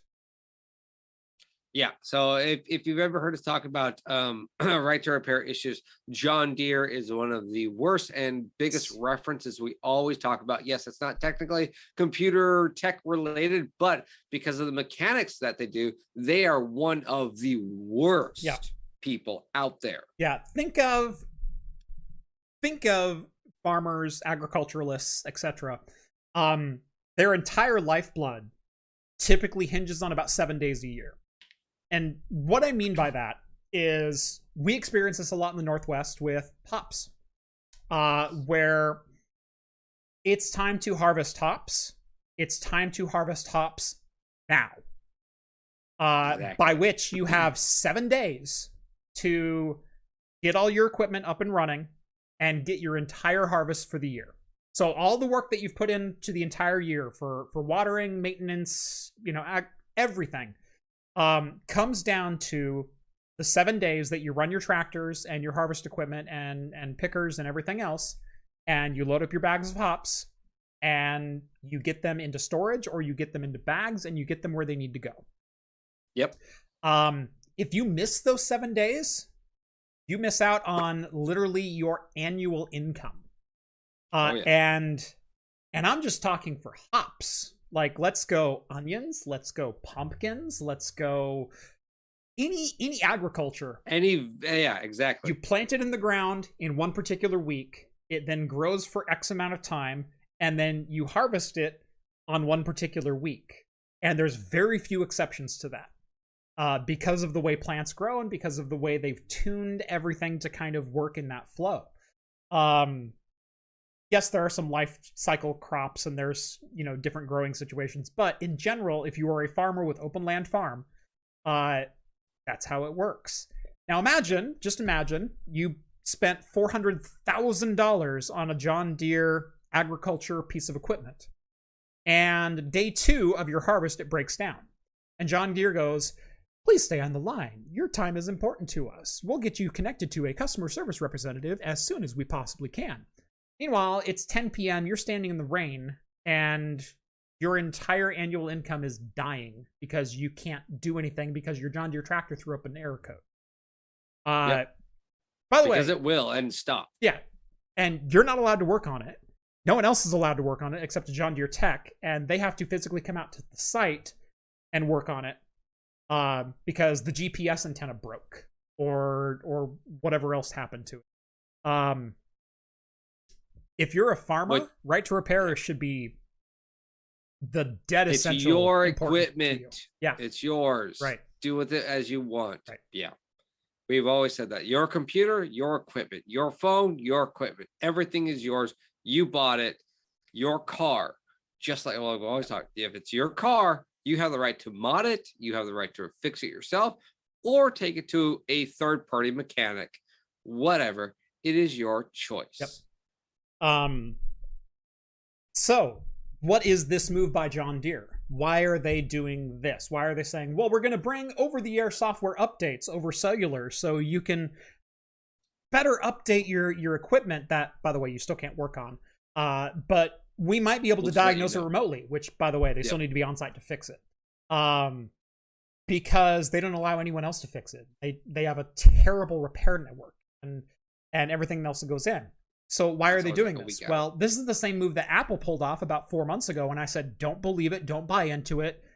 Stay strong with we deserve right to repair as consumers. We deserve open parts stores. We deserve open access to manuals and repair guides and everything else, because that's what the automotive industry has. And there's a reason I can take my Chevy or my Mazda or my Nissan or my Toyota to any one of thousands of shops just in my state, independent repair shops, and they can diagnose it and repair things there. It's because they have access to genuine parts. They have access to non-OEM parts if I prefer to go that way. They can change the oil. They can swap out the wiper blades. They can change tires. They can change brakes. They can do everything else. It's because of right to repair initiatives that are focused on the automotive industry that I have that choice, and that keeps prices down and keeps you from having to go to, let's say, the Tesla dealership to service your Tesla.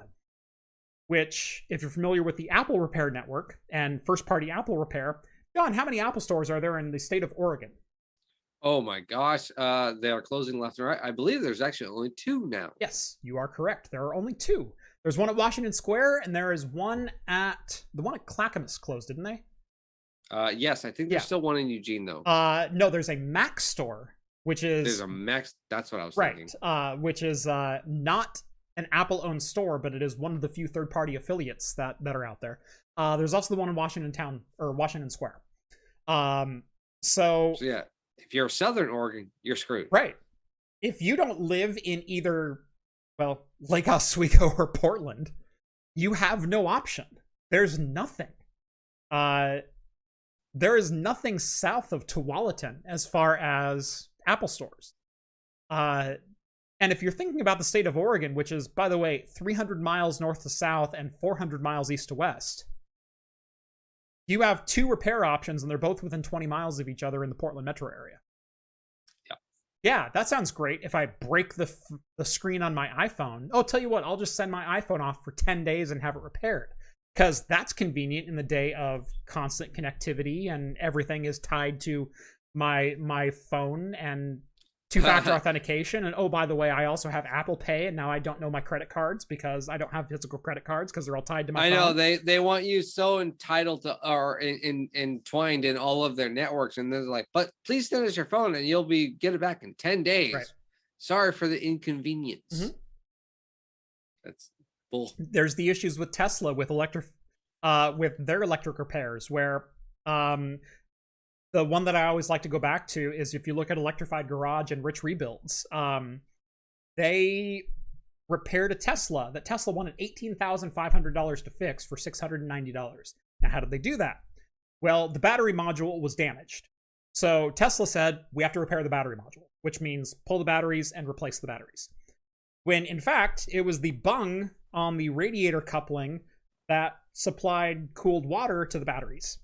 Not the batteries themselves, not the cooling system itself, not the radiator system, not anything else, but the bung that was damaged when he went over a speed bump or something like that. So they welded on a new bung and refilled the system and tested all the cells and then sent him on his way for $690.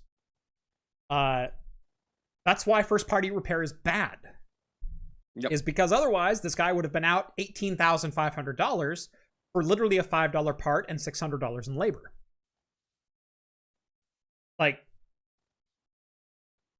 And you wonder why I preach right to repair. Exactly. No, it's something that needs to be done, something that should be done. I don't know why it hasn't already been done. So again, why is John Deere doing this? They're trying to show Congress and the voting people Well, we have repair systems in place that are customer accessible. You can buy this module from John Deere and plug it into your thing, kind of like you do with your cars. You know, you take your car to a mechanic and they plug in a reader and it tells you the error code. Well, John Deere can then read those error codes and then send a technician out to fix it. And if you're not in the know, if you don't know what the farm equipment is or what the timelines are or anything like that, you go, well, John Deere's doing everything they can to help keep their equipment up and running. Even though it's not John Deere's equipment, it's just John Deere's name on the equipment because someone bought the equipment and are using it on their business. John Deere has no rights to the equipment after they sell it. Point of fact. Apple has no rights to the laptops after they sell you a laptop or a phone. Tesla has no right to the Tesla car, Model Y, Model 3, Model whatever. After they sell it to you. That's your property now. And you can repair that property in any way you see fit. And Tesla should be required, Apple should be required, John Deere should be required to allow third parties the right to repair those, the right to manufacture their own parts, because Apple's not the be-all, end-all, say-all of who makes the best parts for an Apple machine. They're simply the original equipment manufacturer, which is what OEM means. And non-OEM parts, sometimes they're better, sometimes they're worse, but that's up to the customer to decide if they want to put into a particular product. Yeah, and you should not hinder your products to be like, you only take these particular products of ours, and then if we detect that's not, we're going to turn it off. That's bull. Right. Which Apple and John Deere both do. So John Deere is trying to present, we have repair options, and we're giving those repair options to our customers. No. Apple did the same thing. They said, well, for select iPhones, we're now going to be able to sell screens to authorized repair facilities, and they can and screws and screws, and then they can basically give us a core charge for the broken screen, so we can prove that they actually replaced a screen and not just had a screen on hand, because that would be beneficial to the customer in the end. Right. Yeah. Support right to repair. Don't buy this bullshit. Nope. Keep fighting the fight. Yes. We're gonna skip the rest. So. All right. Well, we can just go. So Heineken's releasing a digital beer, which is absolutely nothing. It's stupid. It's in the metaverse beer. It's the first actual metaverse. It's worse than non-alcoholic. It charges you something. It doesn't even go in you. Exactly. Szechuan sauce is back at McDonald's. Thank you for a limited time. Thank you, Rick and Morty. Second time it's been back. Second time it's been back since Rick and Morty. Exactly. And YouTube is giving you a bunch of free TV shows. With ads. So normal TV. All right. Star Trek time. Which everyone is here for. We got 20 minutes. Star Trek Picard, Season 2, Episode 3. I did not, so I didn't get to the end of the last episode, or last of talking. Did you talk? We talked Episode 2. Okay, so we are all caught up. Okay, yeah. Okay, so we're good. Okay, so end of Episode 2. Let's say end of Episode 2. Okay, because end of episode. The Borg Queen is now on the ship. They successfully traveled back in time, and we see, which I actually liked. I like that sequence. I loved the first 2 episodes. I really did, and I will say, okay. I really enjoyed the 3rd episode too. Okay. The 3rd episode was 50-50 for me. It's got some aspects in it that I question, but at the same time, if I just go, you know what, I'm just going to enjoy the ride. I'm enjoying the ride. Okay, that I'll agree. There are some aspects of like, yeah, totally. Raffi knew how to, pop the slide off a 45 Glock, like and I'm letting those go. I'm letting go that kind of thing, and I'm trying to focus just because those are done for mass appeal or like, yeah, go Raffi. And I get that. It's still character building, even if it doesn't make sense in timeline. But well, then there was a character development with Raffi that was like, okay, this doesn't make any sense personally, but whatever. Okay, maybe they'll go with somewhere quickly. Okay, end of 2. I really enjoyed though the because we're going to talk about the end. I really enjoyed the time warp sequence because it was very reminiscent of, I think it was Star Trek. Voyage home. Exactly. So like, all right, I really like that. Here, Captain. Exactly. I'm glad they didn't do the popping up the heads and everything, but still. Yeah. No, very reminiscent. The warp jump around the sun, and you're skimming the surface of it and whatnot. It's not a Klingon warbird this time. It's Rios' ship, the Santa Maria or whatever the bloody hell he calls whatever it's called. The unremarkable, unrecognizable ship that Rios commands. Yes, I still really like that sequence, and it felt very like it pays homage to that part. So I like that. And then we'll skip this. Then episode 3. Now hold on. Episode 2 ends with a very important sequence, and that's that they line up Seven, Raffi, and Rios on the transporter after much angst amongst the crew about how they should next proceed, because they're telling Picard, we're not going to trust the Borg Queen. We're not going to, I'm not going to, Elnor died because you wanted to save the Queen, and screw you, and I'm going to go find the Watcher myself and whatnot. And that was my character development with Raffi, because, okay, this goes back to season 1. Yeah. Raffi was supposed to be a very trusted officer with Picard after Riker left. Right. And then now, for all reasons, she doesn't understand him and doesn't trust him. I wouldn't say doesn't trust him. I would say, because here's the sequence. Basically, they're trying to get away from the Confederation and make the jump through time. They've stolen the Borg Queen, kidnapped the Borg Queen from her execution. They're on board Rios' ship. And the Confederation boards them, which happens to be 7 of 9, Annika's husband and chief of state, essentially. They turn and they shoot Elnor. Why Elnor? Well, because he's a Romulan. And this is the Romulans at that stage were slaves. Right. Yeah. And Raffi helped the Romulan escape, and the Romulan killed like 12 guards in 3 seconds, which was a great sequence, by the way.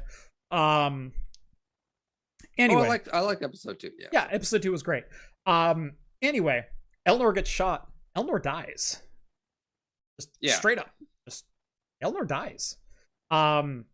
And Picard didn't have enough power in the ship to keep the biobed functional, and they were saying, we need to transfer, power to medical and whatnot, and Picard is saying, no, we need to keep the Borg Queen alive, because the Borg Queen is the only person who can tell us where the Watcher is, so we can write the timeline. And if we don't find the Watcher, then Elnor died in vain. And the future will die with him, essentially, is what Picard said. And Raffi goes off on an absolute repost of Picard of, how dare you, and I don't trust you, and whatnot, because Raffi felt so strongly about Elnor. It was very much a maternal relationship that the two had, kind of like Picard and Elnor. Well, yeah, because we see in episode 1 that, and again, so the difference between season 1 and this season is 1.5, 2 years, 18 essentially. Months, yeah. So during that time, Elnor went into Starfleet Academy, and Raffi took him under her wing. Yeah. She was head of security, right? She was security, not number 1. No, she was a commander of the Excelsior. Okay, so she was first officer of the Excelsior. She was the head of Starfleet security, or Confederate security, in the alternate timeline. Okay, that I think that's right. Yeah. So, but she had a security background, obviously. I think that was also implied in season 1. Yes. I think there was a security background. But I guess that was my problem, was after the theoretical story point was after William Riker was her. And then all of Jean-Luc Picard's adventures past that was with her. And then this obvious traumatic incident where she took someone under her wing, which Picard already took under his wing, type of passing of the torch, something, of a pupil, maybe along that lines. She then takes it extremely personal, maybe because she doesn't see Picard doing it as much as her, or what, but then just goes off. Yeah. Which there was that speech of you're playing games with Q and you always play games with Q. Right. It's like, oh no, it's quite obvious. Jean-Luc's been irritated constantly with Q. Which I will say, but from the viewpoint of Raffi, who is this Q and why does he get to dictate your life?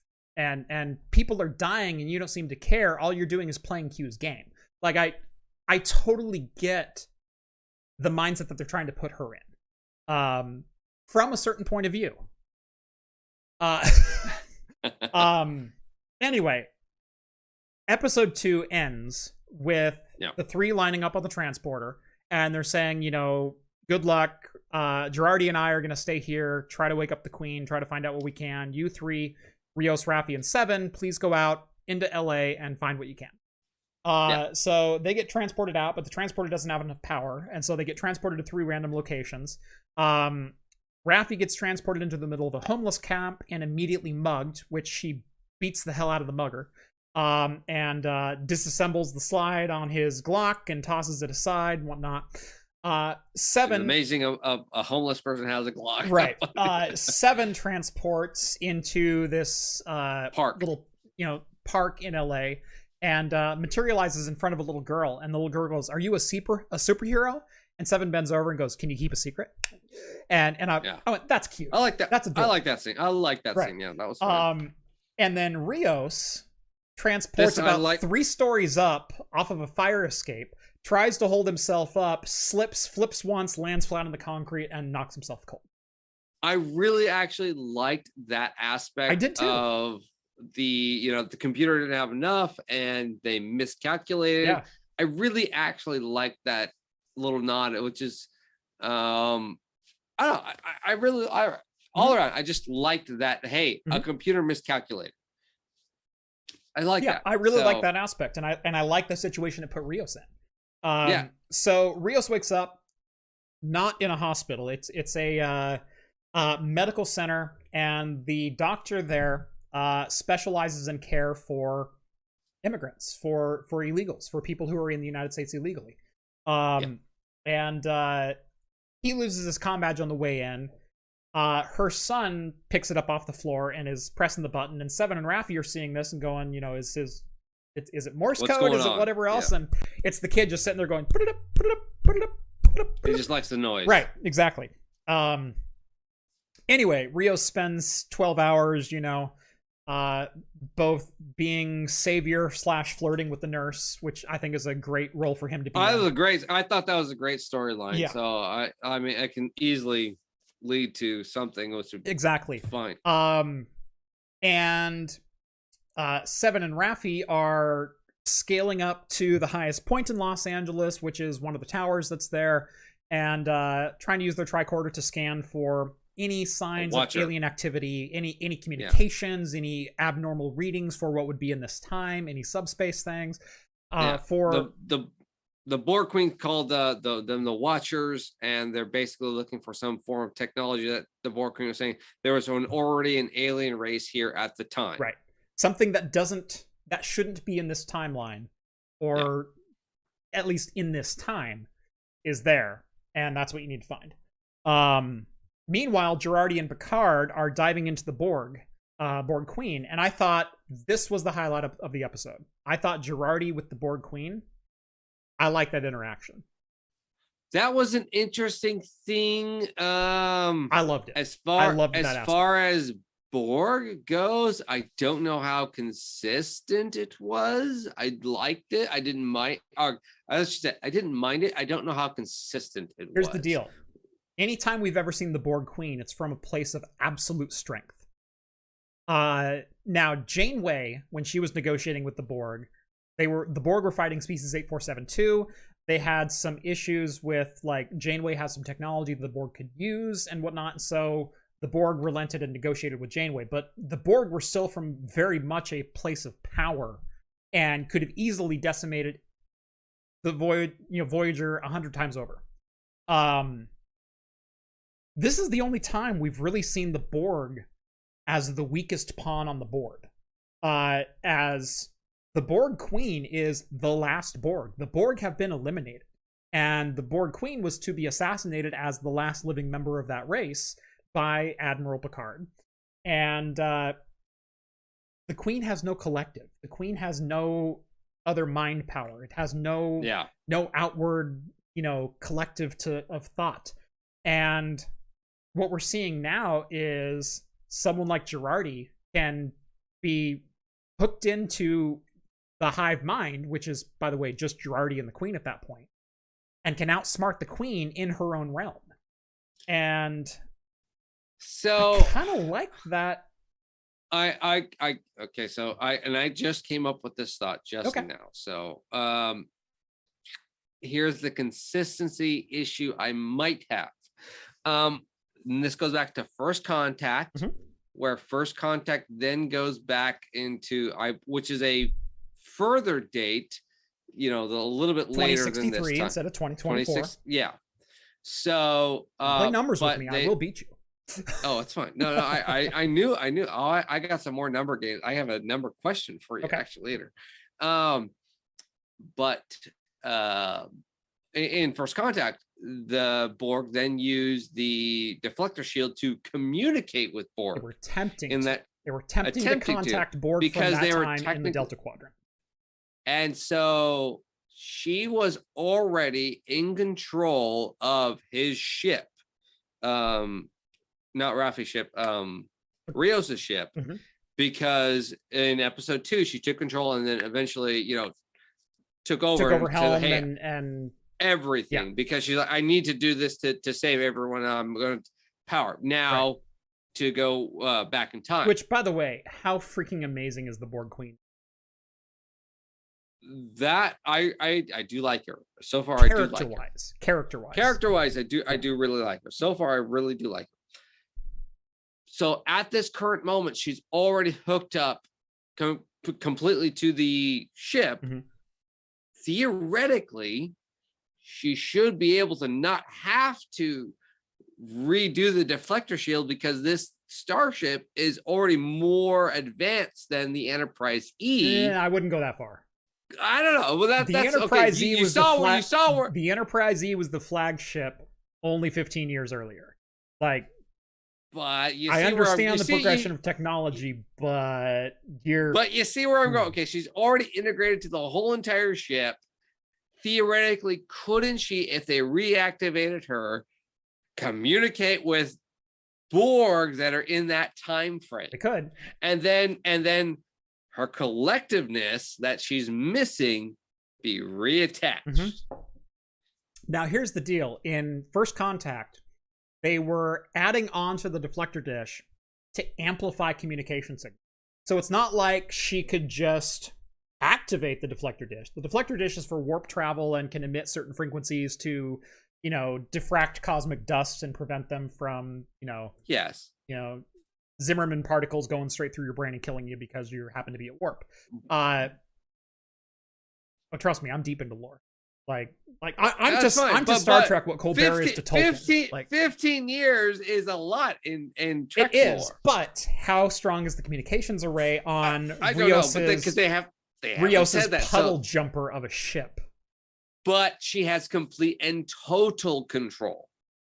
That doesn't allow her to do physical modifications to the deflector dish, which took 12 drones. But if the deflector dish is already as powerful... John, if you have to invent technology to explain a conspiracy theory, it's a bad conspiracy theory. They had to invent technology on the Enterprise E. Which required physical adaptation. She is hanging from a vine. Okay? That technology, it's Star Trek. They can do whatever they want. Now we're getting off topic here, because you also I'm just saying it's odd. If you say "what if" to everything that happens in sci-fi, you will never enjoy sci-fi. This is why Star Wars fans are the worst fans ever. Beer. Yeah, there you go. I'm trying to be less critical of aspects like that. Now, if you say the words sequel vulnerability or firewall or anything like that in the course of this series, I will burn it to the ground. Don't go CSI with me. Don't go, mainstream technobabble. Keep it, we needed to emit a tachyon field that would blah, blah, blah, blah, blah. Like, keep it vague enough but inside canon, and I'm fine. Like, I don't ask much from my sci-fi.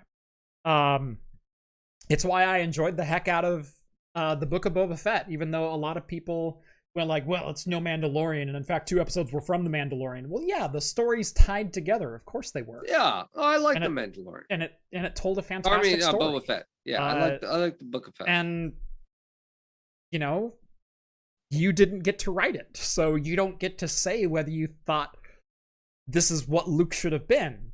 Someone else decided what Luke is, and you can decide whether you enjoy it or not. You can't say, well, that's not in his character. Not for you to decide. So I'm trying to take more of a hands-off approach with this season of Picard, and I did this with last season of Picard too. And while I rated last season of Picard, I think a 6.5 out of 10 or a 7 out of 10. I think he gave like a 7.2, 7.3. Yeah, it was right in that, C- range. It's because there were a couple episodes that are legitimately 8 or 9. Like, especially the last two. First two of Picard were like season 1. Yeah, the first two, the first two and the last two were their strongest episodes, and they were. I don't know, like maybe second to last. I don't know. There were issues with the last. The ending scene with Data was amazing. It is so hard to discredit even the lead up in that episode to that ending scene, because that ending scene is so great. There are other parts in that episode that I have questions with. And I have questions, but at the same time, it's like, here's a hot take. Star Trek and TV in general would be better served if they stopped trying to fit within the norms of TV in general. Tell the story, don't worry about a 42-minute runtime. Who the hell cares about 42-minute runtime anymore? No one but network TV, which runs 18 minutes of commercials per hour of television, cares about a 42-minute runtime. I watch one ad for something that's also on Paramount Plus before I load up Star Trek Picard, and then I watch the entire thing ad-free. What does it matter if the episode is 32 minutes or 54? So here's my counterpoint to that. I'm not disagreeing, but here's a counterpoint to that, is that you are limiting yourself then to a single story in a single world, where episodic stuff could give you a broader world representation. I think the problem is actually the opposite of that. I think by limiting yourself to 42 minutes and only 42 minutes, not over, not under, is you are cutting some aspects of a story that otherwise should be told, and you are overtelling some aspects of a story or inventing monologue or dialogue or sequences where they don't need to be. Sure. Tell your story rather than matching a time length. But yeah, sure, I'll go with the time length thing, but I'm saying episodic things of like, there are times of overextending a story to being too long, to where like I believe we agreed that Picard season 1 could have been 7-8 episodes. It could have been 7 or 8 episodes. But here's the deal. It still could have been 10 episodes, but you cut out the 8-minute sequence of Raffi seeing her son. Because I don't need that character building. And so all of a sudden that episode is 34 minutes instead of 42. And that's fine. Like I said, so by stretching out and saying we have to have 42 minutes of content, or we can only have 42 minutes of content. But the best part about a lot of the older Star Trek was the episodicness of building small parts of characters. Correct. And we understand that. And so unfortunately, it feels modern stuff is more that the old episodes of Star Trek had 25 episodes per season. We're dealing with 8 to 10. That's a choice. And so I believe that's a choice. It's choice, it's budget, it's everything. And so if you're not going to do episodic content, if you're not going to do episode 1 exists in a bubble and episode 2 then exists in you can still tell an overarching story, but TNG and DS9 and Voyager and Enterprise were episodic. They were 25 episodes to a season, and sure, DS9 and Voyager told an overarching story. TNG told some overarching stories, but man, was that really loose. It was very loose, but it was more of a architectural of here's who the Federation Correct. is. It's character building of a universe, but you're not there's no overarching story from one episode to the next episode. It doesn't matter where you were, so you can turn on any episode of Star Trek, and as long as you're familiar with the universe, you get it. I guess that's the nice part. That is a nice part. With DS9, they're still telling an overarching story, but they have 25 episodes to do so. And even then, they can tell 5 episodes in a row that have nothing to do with the main story. And it doesn't matter because you can drop right in and watch it. With Star Trek Picard, you're trying to tell an overlying story, and you're trying to keep an audience engaged, but you're doing it across 10 episodes, so you can't take an episode that's entirely to develop Raffi as a character or Elnor as a character, even though that's exactly what they did, which is why episodes 3 and episodes 4 of season 1 were not that great, because it's like, what does this have to do with the story you're trying to tell? If it was 25 episodes and they're introducing Elnor as a character, and then Elnor has major events for like 3 episodes that happen, I get that episode. But because it was only 10 episodes, you're building a character up for one moment and then dropping off the face of the earth. I guess that could be my problem then then I wouldn't mind, rather than a 2-part season of, here is 5 episodes of 2 different stories. Right. I'm just not, I'm not complaining. I'm not complaining so far of season 2. I'm really not complaining so far of season 2. What I will say is season 2 so far is doing a better job of simply telling the story instead of trying to get lost in its own, are we episodic or are we telling a story? Is this a miniseries or is this Star Trek? Because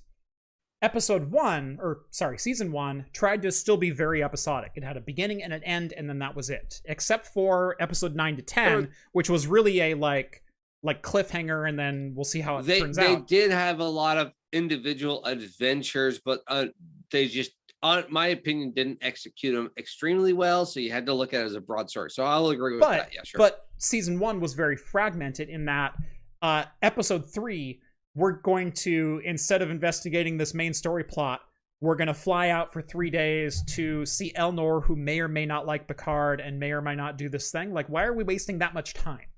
And so episodically, that makes sense in the character building of Picard and Elnor and that relationship, and it helps explain Raffi and her connection with Elnor and everything else. But did it help tell the main story that they were really trying to tell? And the answer is no, it didn't. What I like that they're doing in season 2 is they're saying to heck with the episodic nature of it, of making a cut and dry story in episode 1 where you can watch episode 1 and you get everything beginning to end, and they're leaving it with a cliffhanger. And it leads right into episode 2. It's the same story progression. And I think that's really what was missing from season 1. Was there was a cut and dry end. You could have cut the season there, and it still kind of made sense. Like, you didn't, like, yeah, the main story didn't end itself, but their individual adventure had ended in that particular episode. This one, it's all one big adventure with some little stories spiced in there. And I think as a mini-series, as a 10-part series, which is what season 2 is, that makes more sense than trying to take the original Star Trek approach, which is 25 episodes, and we could spend 5 episodes developing characters. Which season 1 spent 5 episodes developing characters and then 5 episodes shoehorning a story. Yeah, it was horrible. So, yeah, I'm not saying it was horrible, but it just wasn't great. Right. My personal perspective is it's too early to tell. Mm-hmm. That's my personal. I get the points that you're trying to make, and I see it of like there are hints exactly what you're stating. It makes perfect sense. You're like, hey, this is kind of what they're hinting at. Great if they can, but unfortunately, we don't know if they're going to continue that. If they continue that, great. If not, we don't know. Unfortunately. Now there's so we've got like 2 minutes left. I was going to try to just hit back to episode 3 and try to hit just episode 3. Episode 3. So we see Girardi going toe to toe with the Borg Queen, and the Borg Queen said, "You've done something very foolish. You've impressed me," which I like that line. I like that line. I love the back and forth with the Borg Queen. Whose hand is this? Mine. Yeah. I thought that play and between those two characters was amazingly well done. I like that. Yeah.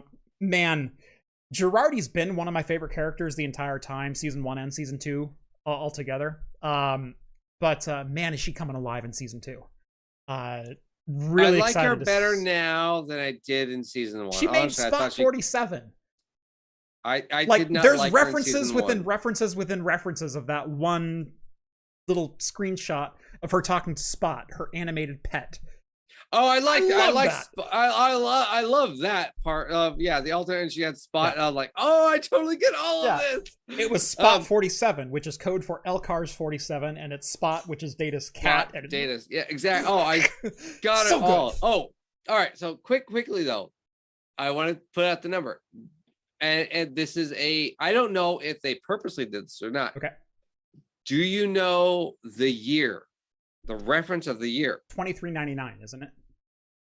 2224 or 2024, which is 2024. Yeah, they went back to 2 years from now. What year as a DS9 fan is that? Right, that is the start of Sanctuary Zones. That is the Bell Riots. The Bell Riots. Yes. No, exactly. I know that. And Sisko, Bashir, and O'Brien were arrested in the Bell Riots because they didn't have UHCs or passports, essentially, which is exactly what Rios was arrested for. It says no UHC, no ID. You're going away. Exactly. They use the exact same verbiage that they did in the Bell Riots. I like that. So awesome. I was curious. It didn't. Now, obviously, tech and look of everything's different, but I don't really care about that part. Right. It's telling stories from 2 different generations of the same timeline, which is going to look different. And so yes. I don't mind little discrepancies like that. I don't. Yeah, exactly. I think the question going into episode 4, which I've not seen yet, which will be in an hour. Is it posted today? No, in 2 hours. Yeah, hour and a half. This has been driving the internet crazy, and that is, who is the Watcher? Who's the Watcher going to be? And there's so many guesses from Sarah Silverman. Oh God, please no. No, she was the astrologist in Voyager. No. I've heard Avery Brooks. I've heard Sisko. It's not going to be Sisko as a Bajoran emissary. It's not going to be Sisko or Avery Bell. It's just going to be some alien because he was 400 miles away and in a different month supposedly. It's going to be freaking Soong.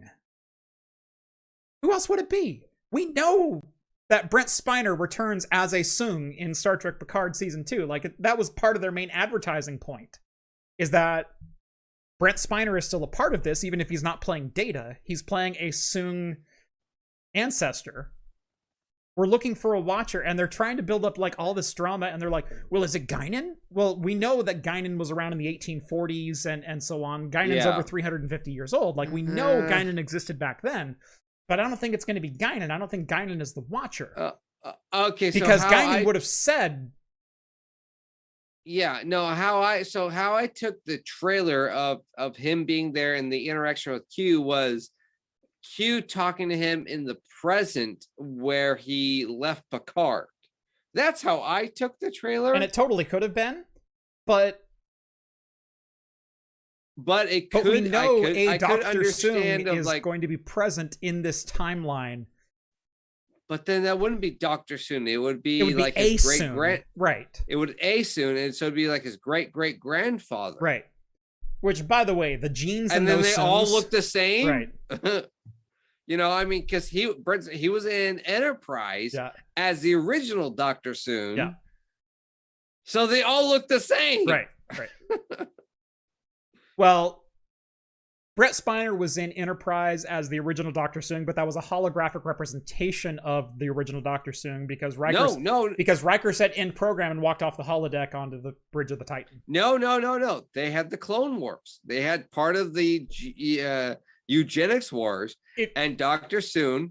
If you think about Star Trek Enterprise, it's Riker saying end program as playing the part of the cook or whoever he was. No, it's a season before that. It's season 6. Yeah, it's season 4. Do we know that Riker was not just viewing the entire Enterprise? Because I took Riker is watching historical documentation of what happened on the all Enterprise. Of Enterprise. Right.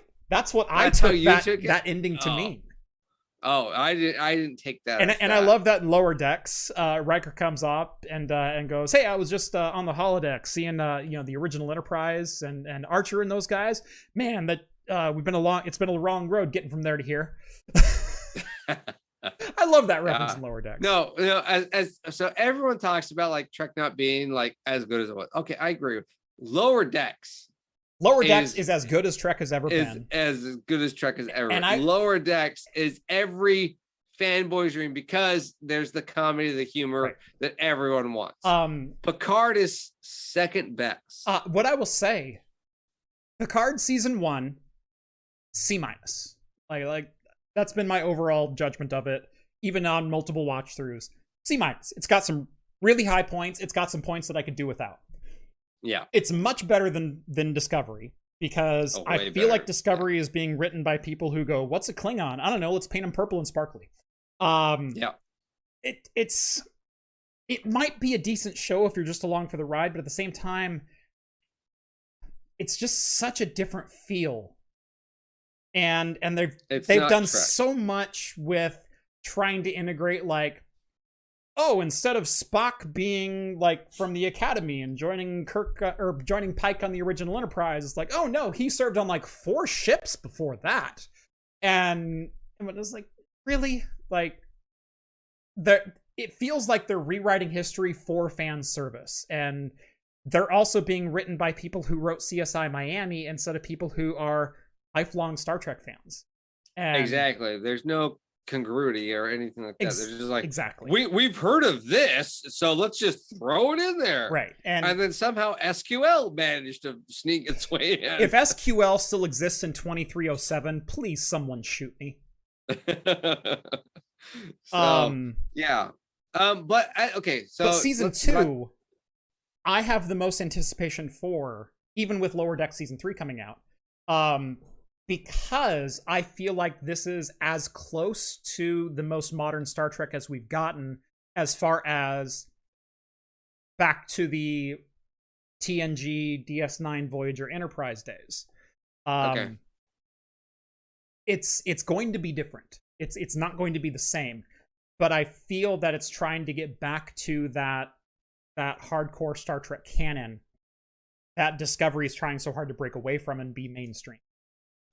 All right. I think let's try to end on how. Oh, you're almost done with your bitters. I'm already. Oh, hang on. This warmed on me. This really warmed on me. It's very thin. But I still taste coconut. I don't taste any bourbon. That's always good. Right. But it's way less bitter than it started as. Okay. And I think the carbonation going down played a huge part in that. I think whatever they did for carbonation was way overly bitter. I mean, it's not a terrible beer, but if I read you the words bourbon barrel aged dark beer brewed with coconut, your expectations are wildly different than the beer. Oh, yeah. So, well, I mean, then you gotta ask: is $1.50, Jeff? It was $1.50, right? But okay, so yeah.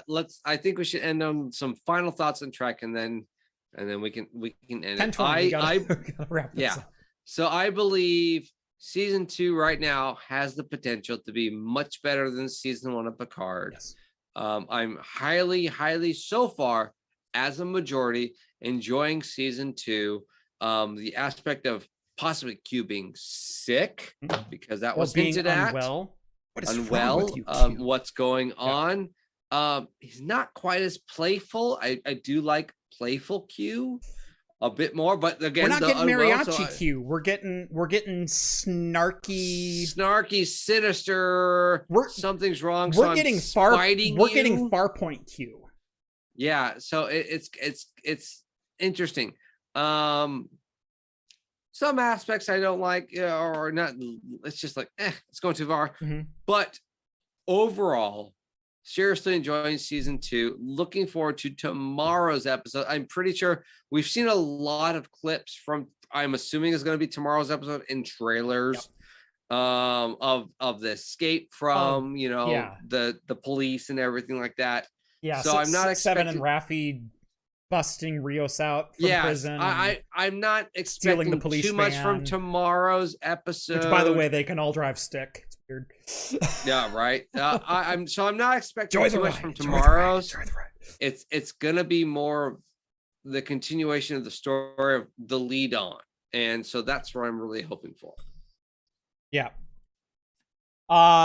Descent Garage says, hey man, saw your gear for sale on Twitter. I'd love to buy your Sony ZV-E10. My DMs are open on Twitter. Please reach out on DM because I will forget tonight, no doubt. I do have one person interested in the ZV-10 already, who already reached out. I'm holding it for them, but for 24 hours. So, but reach out still, and I think you're second in line for that. Anyway. This has been episode 228 of Talking Heads. Join us every Wednesday night at 8 p.m. Pacific time for the latest in beer and tech news. Subscribe to Craft Computing if you haven't done so already. Drop this video a like. If you like the beer content on this channel, subscribe to Hops and Brews, who has drank 90 beers straight for your enjoyment with no food in between. That's right. So, John, keep it going. Let us know how it goes, and man, you will still be on the beer fast when you join us next time. You'll be on day 34. That's right. Right? That's right. Yeah. So I'm looking forward to that. I'll be a stick figure by then. Yes. 17 pounds, Jeff. Damn. 17 pounds down. I might need to try that. I feel great. So it's a great diet. I'm going to write that down. Anyway, thank you all so much for joining us.